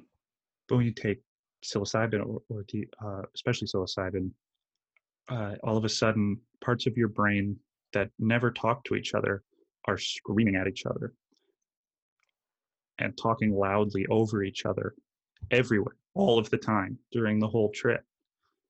And so it creates these new neural pathways for you that actually build you a framework to get out of some of the ruts of your life that you've been stuck in. Like say like you wake up every day, you feel like you're a failure, you feel like you're this or that. After one trip, all of a sudden you got a new pathway around that where it's like this is how you can get better. And all psilocybin does is give your brain a little nudge and activate some brain areas, and all of a sudden you're a much more divergent thinker. And that's the main mechanism for healing in uh, the psychedelics is what they think anyways is divergent thinking. It increases your creative capacity by letting your brain communicate with itself on an unprecedented scale. I think everybody's heard the thing where we only use 10% of our brain. It's a little higher than that. It's more like I was going to say we use 20, all of our brain. It just depends on the yeah, situation. it's just not all of the time. Yeah. But when you're on psychedelics, you are using way over half of your brain all of the time during the whole trip. So it's bringing up old memories. It's thinking about the future and dying and being okay with that. It's being aware of the present. It's almost like seeing past, present, and future at the same time. And it's so powerful because of all these connections being made and just shooting off like light that it can cure PTSD in combat veterans. It cures it. So so people after one dose, a lot of the times they no longer meet the diagnostic criteria for PTSD, something that always gets checked, or that follows a combat veteran for the rest of their life. They take one mushroom and all of a sudden it's gone. So just to give an inkling of insight into PTSD, essentially what happens is someone meets a situation which decimates any axioms of reality that they once thought were possible. So essentially it happens often in war when you see things that you never thought that you would see. And what happens is the research is a little bit differentiated between a predisposition towards PTSD and what actually happens neurologically when PTSD happens. So from one perspective, you have the predisposition is that your hippocampus is a little bit smaller, and that predisposes you for PTSD. And then from the other perspective, it's PTSD causes a reaction where your hippocampus shrinks and your amygdala expands. So your amygdala being, yes, in layman's terms, the area for fear and negative emotion, to some extent, arousal. So sorry, continue. I just wanted to point that out. Yeah, no problem. Thank you for that. So it can cure PTSD. And yeah, there's genetic predisposition as well as environmental factors that go into that. It can also it cures anxiety, it cures depression, it cures just almost any mental health problem you can think of, and it doesn't make it or lessen the symptoms or anything. It cures it, which is to psychiatry it's a big WTF. And on top of that, it cures addiction as well, especially nicotine and alcohol. Those have been the most studied anyways. Um, it cures them. A lot of the time, it isn't after one session. You do have to do a few for sure, but it's just absolutely mind-boggling to think that one of the most ancient, simple plants on the planet that existed everywhere along the east-west axis, where civilization fully began to take form. There's this little root that you could take that it could heal you. It could make you more aware of things, your environment. It could connect you to the earth, like you feel this sense of connection. It could show you things. It could lift the veil. I know in Amazonian rituals a while ago, and I can't remember the specific tribe, but they would take DMT when they were 13 years old as kind of a passage into manhood. And what they saw, they described as gods for sure. And they come back with some form of wisdom. And that's kind of how they carry themselves for the rest of their lives. And it's just this little plant that grows everywhere along that axis that it heals, it makes you more aware, and it connects you to something that feels a lot higher and a lot more out of body or um, transcendent than what is around. And it kind of makes you a keeper when you of the earth and all these spiritual things. So it certainly is such a spectacle, such an amazing part of our history. And I know you were messaging me earlier talking about uh, you know, just how big of an impact did these things have on Western society and society as in general through our evolution. And I think that's something I want to do more research in, but I would like to hear your thoughts on that as well. It was so okay. So there are a few streams. There's something I want to clear up really quickly so we don't get too For far sure. away from it. I think that as such a novel molecule in our science, I think that we do have to be more conservative towards it than liberal. I think that anything novel that gets thrown into something, I think that it does have the potential to be quite revolutionary. I think I would change the terminology from cure to maybe give the potential to heal. There are people that Okay, don't fair. experience. Yeah. I don't want to nitpick it. I just want to, like, for Oh, anyone no. listening, I don't want people to go out and start finding LSD and mushrooms and just dosing up right away. It's important that you I should say it has the potential to cure. It doesn't right. always. Yeah, and I experience the same thing. I get very excited about this stuff. It's just because of the long-term implications of it, but I do feel the Yes. responsibility to be as scientific and skeptical as possible Yes. about it as I am with everything No else. problem. So it does have the immense capacity to have the potential to heal people from things that they're experiencing in their lives. And a few of the Yes. John Hopkins numbers that I'm aware of from Roland Griffith is an 85% cessation rate in smokers who have been long-term addicts of smoking. Did I cut out? Okay, no, I'm good. The divergent thinking, I actually think that's a really good way to look at it, because I tend to think of things in terms of personality, the personality literature, and it can move you an entire standard deviation in terms of openness.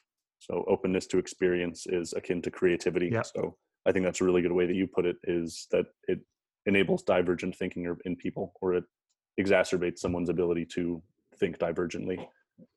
And so, for example, it would be one dose of, and it has to be a significant dose. So at John Hopkins, they're working with a heroic dose, Yes. which in the McKenna language, that's a dose of 10 grams or higher. no 5 grams. Oh, is it 5? 5 grams. Yeah, maybe don't take 10. Don't take 10. Nobody take 10 grams of mushrooms. In Johns Hopkins, they're doing it under supervision from someone. So they're laying down in a dim room on a couch with a trip sitter right there. They're encouraged to be Okay. curious about their trip. They're given a blindfold and they listen to classical music, which is just bitchin'. Nice. Yeah, very fun. And so that's the milieu that people are put in for that experience. And so Okay. it seems to be very safe, and the amount of bad trips are few, but they also tend to be good experiences, and also to have the long-term implications of the trip itself. There has to be you could say somewhat religious experience where you feel that you're moving Yes. beyond yourself. So one way that I've heard it described is the genie being released from the bottle and being reintegrated with the world at a larger self, which is something that I think also Freud touched on in a different way in his early writing, where he discusses religion as, so in his levels of development as an individual, you start off as a child and you're actually part of this whole thing. You haven't developed ego yet. You haven't developed I. Yeah. You're simply this thing that exists alongside everything else. And the desire to find religion is one's desire to reintegrate into the larger self, the cosmic consciousness, to lift the veil of the Brahma Maya in Hindu philosophy. That would all be the same concept of being.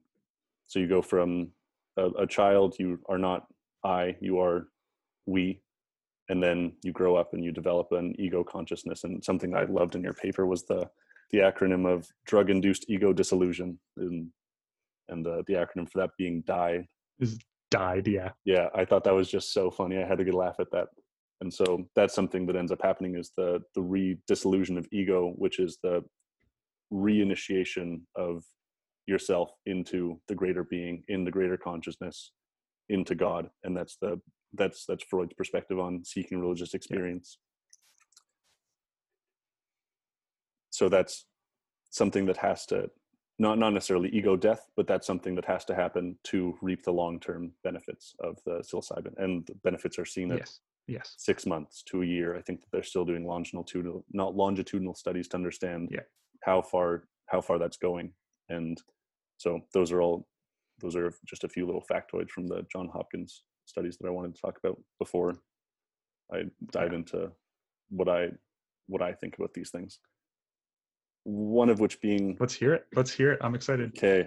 Yeah, I haven't really talked. I mean, I talk about psychedelics occasionally on here. I don't want to. I like to. You have a broad, vast knowledge of them, so that's a reason that I was very excited to talk to you. And so I'll take it from a few different mythological perspectives, and then hopefully tie them into the culture.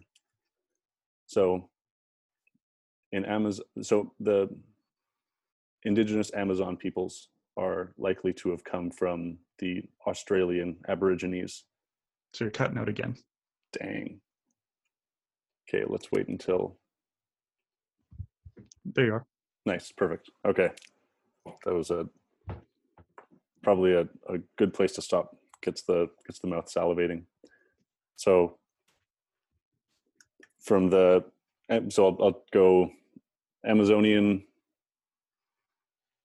Indian, like East Indian, not indigenous, and then I'll go to. I know what you mean. And then I'll go to more of a Western style. So the mythos behind the development of the Amazonian civilization is that, so Amazonians are more closely related to Australian Aborigines than to North American indigenous people. So the idea that the Bering Strait opened, I think there's now evidence coming out that there were mammoths being butchered 130,000 years ago. So people have potentially been on the North American continent since not the past ice age, but the ice age before that. So a very, very long time.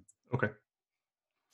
And the Aborigines of Australia were seafaring, so they came from the mainland, and then they had to sail through along the like from the archipelago underneath Southeast Asia into Australia. So I think that's about 100 kilometers, 60 kilometers, something like that. So it's a long ways. Okay. And so then they sailed from Australia to the Amazon, and from the Amazon. So this is a part of their mythology, is that the gods sailed them across the big water, the big body of water. So across the Arctic. No, which ocean is that? From Australia to The Amazon. Central America, or more southern? Yeah, South I think America. that's Atlantic or Pacific. Pacific. Thank you. It is the Pacific. Pacific, Atlantic.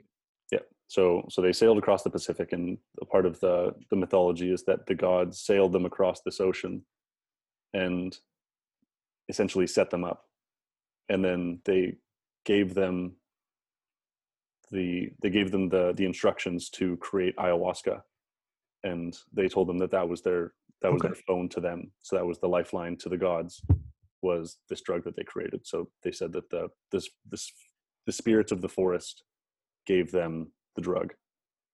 So Graham Hancock talks about how he thinks that there's an ancient civilization that has put sleeper cells into all of these different other civilizations, and it all comes out and becomes manifest in their architecture and their mythology. And so he thinks that there was a group of highly intelligent culture that fared these people across the sea and put them in this place and then told them what to do.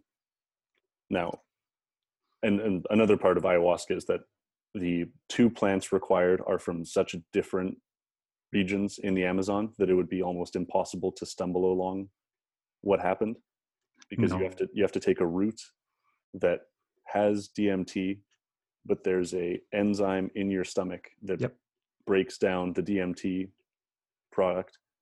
And so you have to take a leaf from a different region of the Amazon and you boil them together into a herb, and there's a molecule in the leaf that inhibits the enzyme in your stomach, which then allows for the DMT to manifest its psychedelic properties. So unbelievable. Yeah, pretty amazing that they knew how to do that. Yeah, just so complex. And so now that's the Amazonian. Now, Proto-Indo-European, which is now the most common language. I think 50% of the world speaks a Indo-Proto-European derived language. So that's like the things that stem from that are Latin, Germanic, Greek, Indian, like Hindu, Arabic. All of these languages stem from the same root parent. And something that Murarescu talks about is how the likelihood that all of that came from Göbekli Tepe, which is one of the oldest archaeological sites. It dates back to about 13,000 BC. And very old. Yeah, so he was trying to figure out whether they had their own psychedelic brew, and whether there was a relationship between the likelihood of a culture surviving or a language surviving and their relationship to psychedelics in religion. So maybe you could say that the likelihood of a religion or a language or a culture surviving was increased by its ability to have religious experience. And so from Göbekli Tepe, I don't know enough about Indo-Proto-European. Or Proto-Indo-European. I don't think anyone really does. That became the language associated with the Aryan. So that's kind of where the Nazis got that idea from, was the original language, the most survival-oriented language, and then that being the superior language kind of thing. But I digress. So the idea is that language spread out into, so India has Soma, which is another psychedelic, and then through Greece there came, I don't know how to pronounce it. It's Kukoin, something like that. It's Kuke. I think you got it. Okay. And so that's another brew that is supposedly psychedelic in some sense. So it went from, so as I said earlier, Horus to El to Persephone, and Persephone is the Greek goddess of the, not the underworld, but she was pulled down to the underworld by Hades to be his wife. And then in the Iliad, the hero goes down into the underworld to recover Persephone, and as he's coming out, he looks back at her, and then that puts a curse where she has to be in the underworld for a third of the year, which is also interesting because in Hindu philosophy, the cycles of the world run in a pattern of 2 to 1, where you're in light 2 times out of the year, or 2/3 of the year, and you're in darkness 1/3 of the year. Okay. So I think that's an interesting relationship between the two.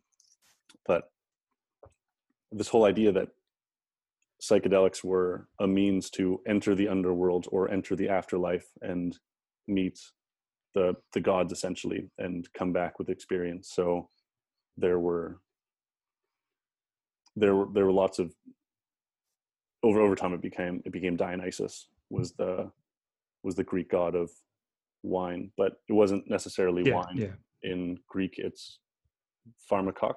I think I got that right. I hope so. So it's, the word is actually, it's like pharmatech. It's a pharmaceutical. So it's more of a drug than wine specifically. So there was an old Greek retreat where you'd go and drink this thing and then come back and be a kind of different person. So it was something that Pythagoras went to, and Plato, and all of these other Greek philosophers all went to this place and took this drug. And over time it becomes more and more of a initiative rite where you go and initiate yourself into this Dionysian cult that was taken over by Persephone's. And what Murarescu tries to look into is whether that over time became a part of Christianity and the religions of Christianity. And he looks at the Testament of John, the New Testament Gospel of John, and he sees all of these parallels between Dionysus and Jesus. And so that was his exploration, was whether what psychedelics have done over Western society and into other societies as well, such as the Amazon, and whether those experiences are something that helps to essentially develop a better community. Yeah, that's interesting. I haven't heard about it in that extent, but I kind of know where that comes from, and I mean, I just really got to pee, man. Is that okay? Yeah. Go. Yeah. Sorry, that was really unprofessional. No, dude, man. I did a lecture, like in that lecture that I did, I had to, the first few times I practiced it, I had to figure out how to drink less water because I had to pee at the very end every single time. But no, you're all good. Yeah, I had like 3 cups before this. Okay. Yeah, so I'm going to preface this by saying I'll probably jump around a little bit. Okay, one more thing that I wanted to touch on really quickly. Yeah, absolutely. So one more thing. So mushrooms also came from Mexico and were only discovered in about the 1950s to 60s. And the woman that showed the guy, so I think it was 2 guys went down into Mexico and found this woman that then showed the mushrooms, and she was essentially excommunicated from the group for showing anyone what these things were, because they were so sacred to them. And you can also find it. So and then now I'll give a little bit of a chemical breakdown as to what these different substances had the potential to actually hold. So I'm not sure about Soma in India. I know that Murarescu talks about the Dionysian cults being somewhat of an ergot mold. So LSA comes from ergot mold. LSA can then be synthesized into LSD. So that's the psychedelic component there. Obviously, ayahuasca is DMT. And I think DMT gets released from the pineal gland during sleep, which creates dreams. I'm not 100% sure about that. That's correct. Okay, thank you. No, that's and correct. Something like peyote or San Pedro, those are the chemical compound found in those is mescaline. So that's the drug that Huxley took when he wrote The Doors of Perception. So that was his psychedelic compound, and also further into Huxley. Yeah, it's almost a deliriant. Mm-hmm. And further into the Huxley realm, when he wrote Brave New World, he used soma as the psychedelic that made everything. It made people feel at ease, okay with everything that was going on in their lives. And so that's a connection back to the Indian psychedelic. And then obviously psilocybin is from magic mushrooms, which were discovered in Mexico. So it's interesting that these things, what's the word? It's a form of evolution. It's concordant evolution. I think that might be the word, but it's when things... Oh, convergent evolution. Thank you very much. Yes, convergent evolution, where things will evolve in different places to essentially do the same thing. So we have all of these. So an example of that would be mangroves, which are ocean bordering vegetation that end up filtering salt water and give fresh water. So those evolve in tons of different places without any direct relationship to each other. And so humans have somehow managed to find a bunch of different psychedelics that have evolved on their own, and even into increasingly fascinating means of ingestion, including reindeer pee in the Nordic countries, because the reindeers will eat the Amanita muscaria, and then they break down the potential harmful products of that, and then people will harvest their pee and drink that. Yeah, there's been a lot of cultures that a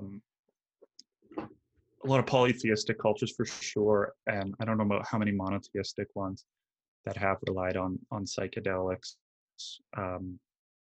in their rituals, and that played a part in their religion as well. The Vikings certainly are one of them. They loved their psychedelics, their mushrooms, as well. When they came over to England, when they kind of settled there. Sorry, my internet is not good. No, that's okay. The last thing that I heard was you said that when the Vikings went to settle England. Yeah, so when the Vikings went to settle in England and stuff, and back in the Nordic areas such as Norway, Sweden, Denmark, what have you, with the reindeer pee. But in England, I can't remember the strain, but there's psychedelic mushrooms that grow there, and they involve that in their practices as well. And I think there's just a lot of evidence of psychedelic use throughout a lot of cultures, like you said. And I think that it is quite possible that it is a lot older than we give it credit for. Because when you said mushrooms were discovered in Mexico in the 50s, that they were discovered by the modern day West, right. in the 50s. Colonially discovered. I should preface that. Colonial, because it is a very ancient practice in these indigenous cultures for sure. And it could have its roots earlier than Göbekli Tepe as well. And in ancient Egypt too, I think there's some evidence of psychedelic use there too, especially with the Eye of Horus. I was going to say that was the Horus I was talking about. Yeah, and just how similar it looks to the pineal gland and stuff there. So it's anecdotal evidence, but they are starting to think that they had to have been at least aware of something going on because of a substance at least. And I don't know about how much of a lot of what Graham Hancock says does hold a lot of water, but it is certainly interesting, at the very least, especially with those ancient travelers from Australia.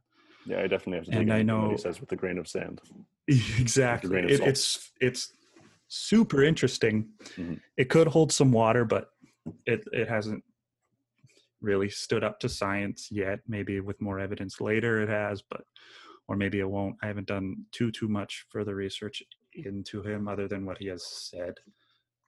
But if it's true that there were some form of more advanced culture, like from the Australian uh, indigenous people, which I think there's certainly evidence that they were a little more advanced too, because there are cave drawings there found in Australia that predate the earliest known cave drawings that were found, and I think they were actually found in England as well.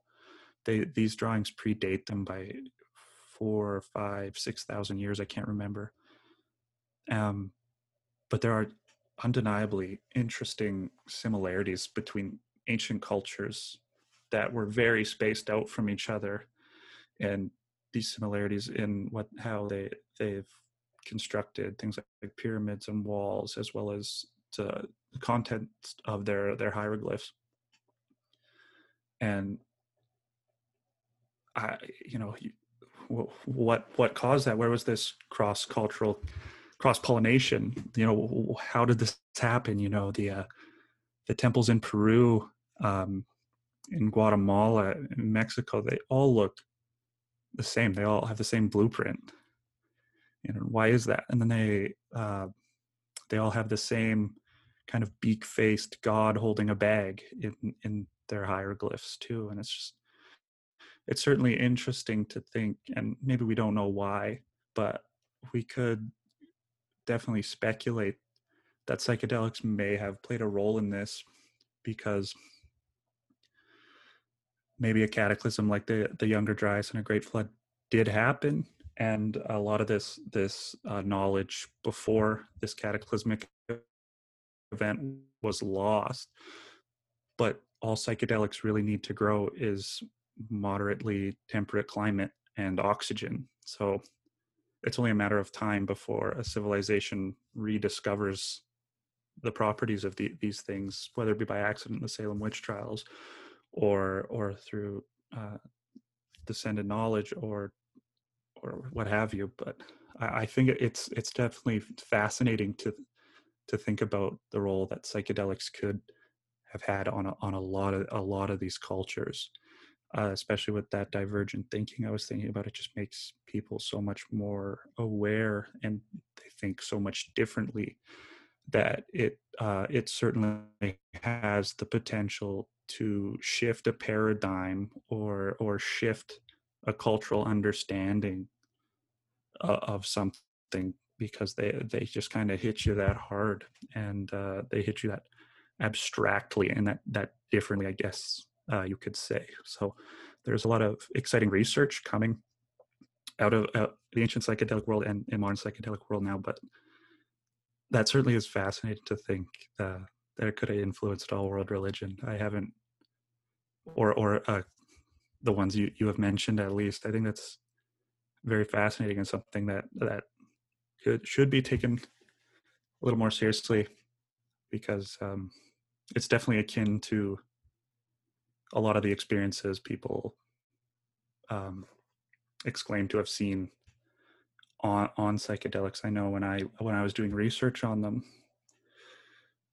they did a pretty big meta study over 10 years or whatever. I can't remember who they were. It might have even been a McKenna brother, one of them.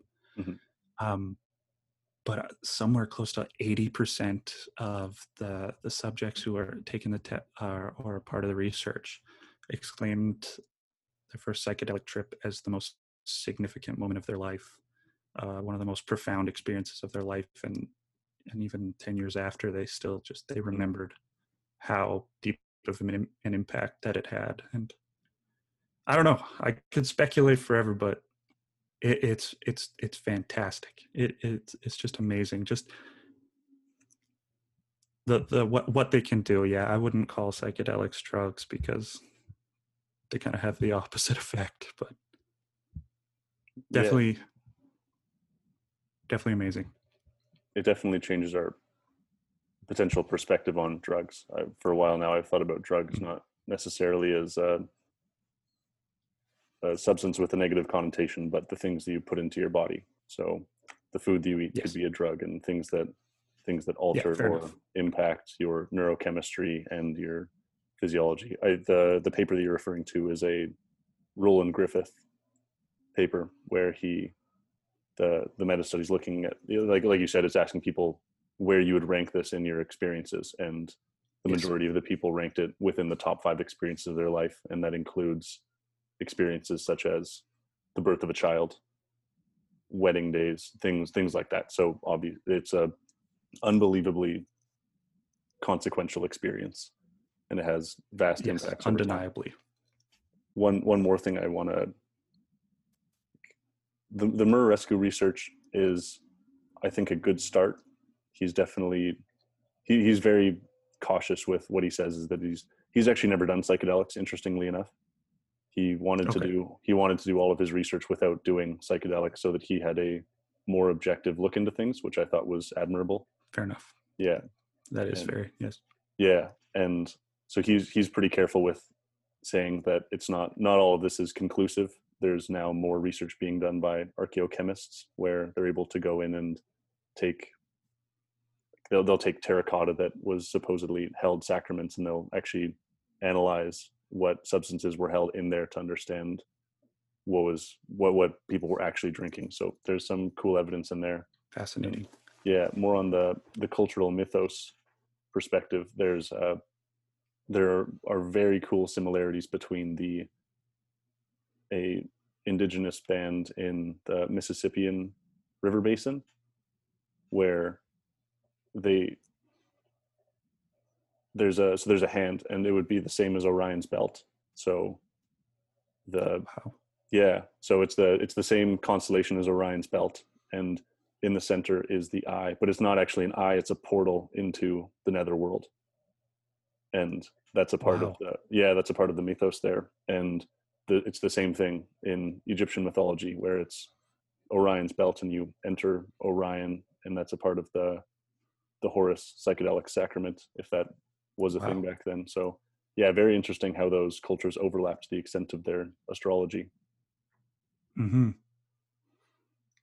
Yeah, the astrology is another really fascinating piece of history cross-culturally, because just how advanced and how, like, to the day, hour, second, some of the old clocks and or monuments for time exactly were, like in ancient Egypt, where they had the Eye of Horus, looks like the pineal gland, and they call it the all-seeing eye. Definitely super interesting, because when pineal gland stimulated by DMT, people have explained it as something completely transcendent, and they're aware of the whole universe and their place in it at the same time. But then just the pyramids are their own marvel outright, but just as calendars as well. The helical rising of Sirius over one of the pyramids. So the star Sirius rises directly above one of the pyramids every 365.25 days. Mm-hmm. And then in Tikal in Guatemala, that's where that Mayan calendar 2012 stuff came. Mm-hmm. All it was the resetting of the calendar and moving on to a next age. I can't remember the details, but the calendar itself is actually a giant pyramid, and they count the shadows that come off of it. So it's kind of grained. It's like a big step that has like 3 or 4 other cuts in it. And how they determine the day and the month or whatever is just how much shadow goes down each step. Like, I think if it's one big step, then if it covers one whole big step, that's 4 months. If it covers half of it and 2 little ones, that's like 2 months, etc. And that it's just incredibly fascinating. Like, how did they know this? And I'm not speculating aliens or absolutely anything, because I think we should give a lot more respect to these ancient cultures, they were much more aware of certain things than we are even today, and that's entirely possible that it could be because of how prominent psychedelics were in a lot of their religious and cultural practices. And I think that's just fascinating, and just the conclusions they were able to make based on that, and how they understood the world before even stepping into that realm certainly would have altered how they saw the world coming out of that realm in ways that are different and then more different than to how we see it today. Mm-hmm. Just with it, like, we wouldn't be able to decode it or understand their perception at all, but we can see the fruits of that labor, and it's just amazing, just flat out amazing. But that's kind of all I know is in far as ancient cultures go. I'm most of my research was just on psychedelics and modern mental health issues as we understand them, and some forms of addiction, but Mm-hmm. it's still just all across the board. There's never not been one study that I haven't been like, damn, that's absolutely amazing. Yeah, it's very cool. It's very, very cool. I'm excited for future research to come out, and maybe you and I can talk about that again in the future. But for now, I think that this is a good conclusion to the conversation. Yeah, there are definitely a few other archaeological and architectural similarities between different places in the world, similar to Serpent Mound in Ohio and Angkor Wat. The way that they're laid out are very similar. So maybe you and I can get back on and talk about these things again sometime. But for now, I think that this is a good place to end off. Thanks a lot, Owen. I really appreciate you coming on. I think this was a good conversation, and I hope that it helps people to understand addiction a little bit better, and then towards the end have a little bit of fun with some psychedelic talk. Thank you so much for having me, Josh. This was awesome.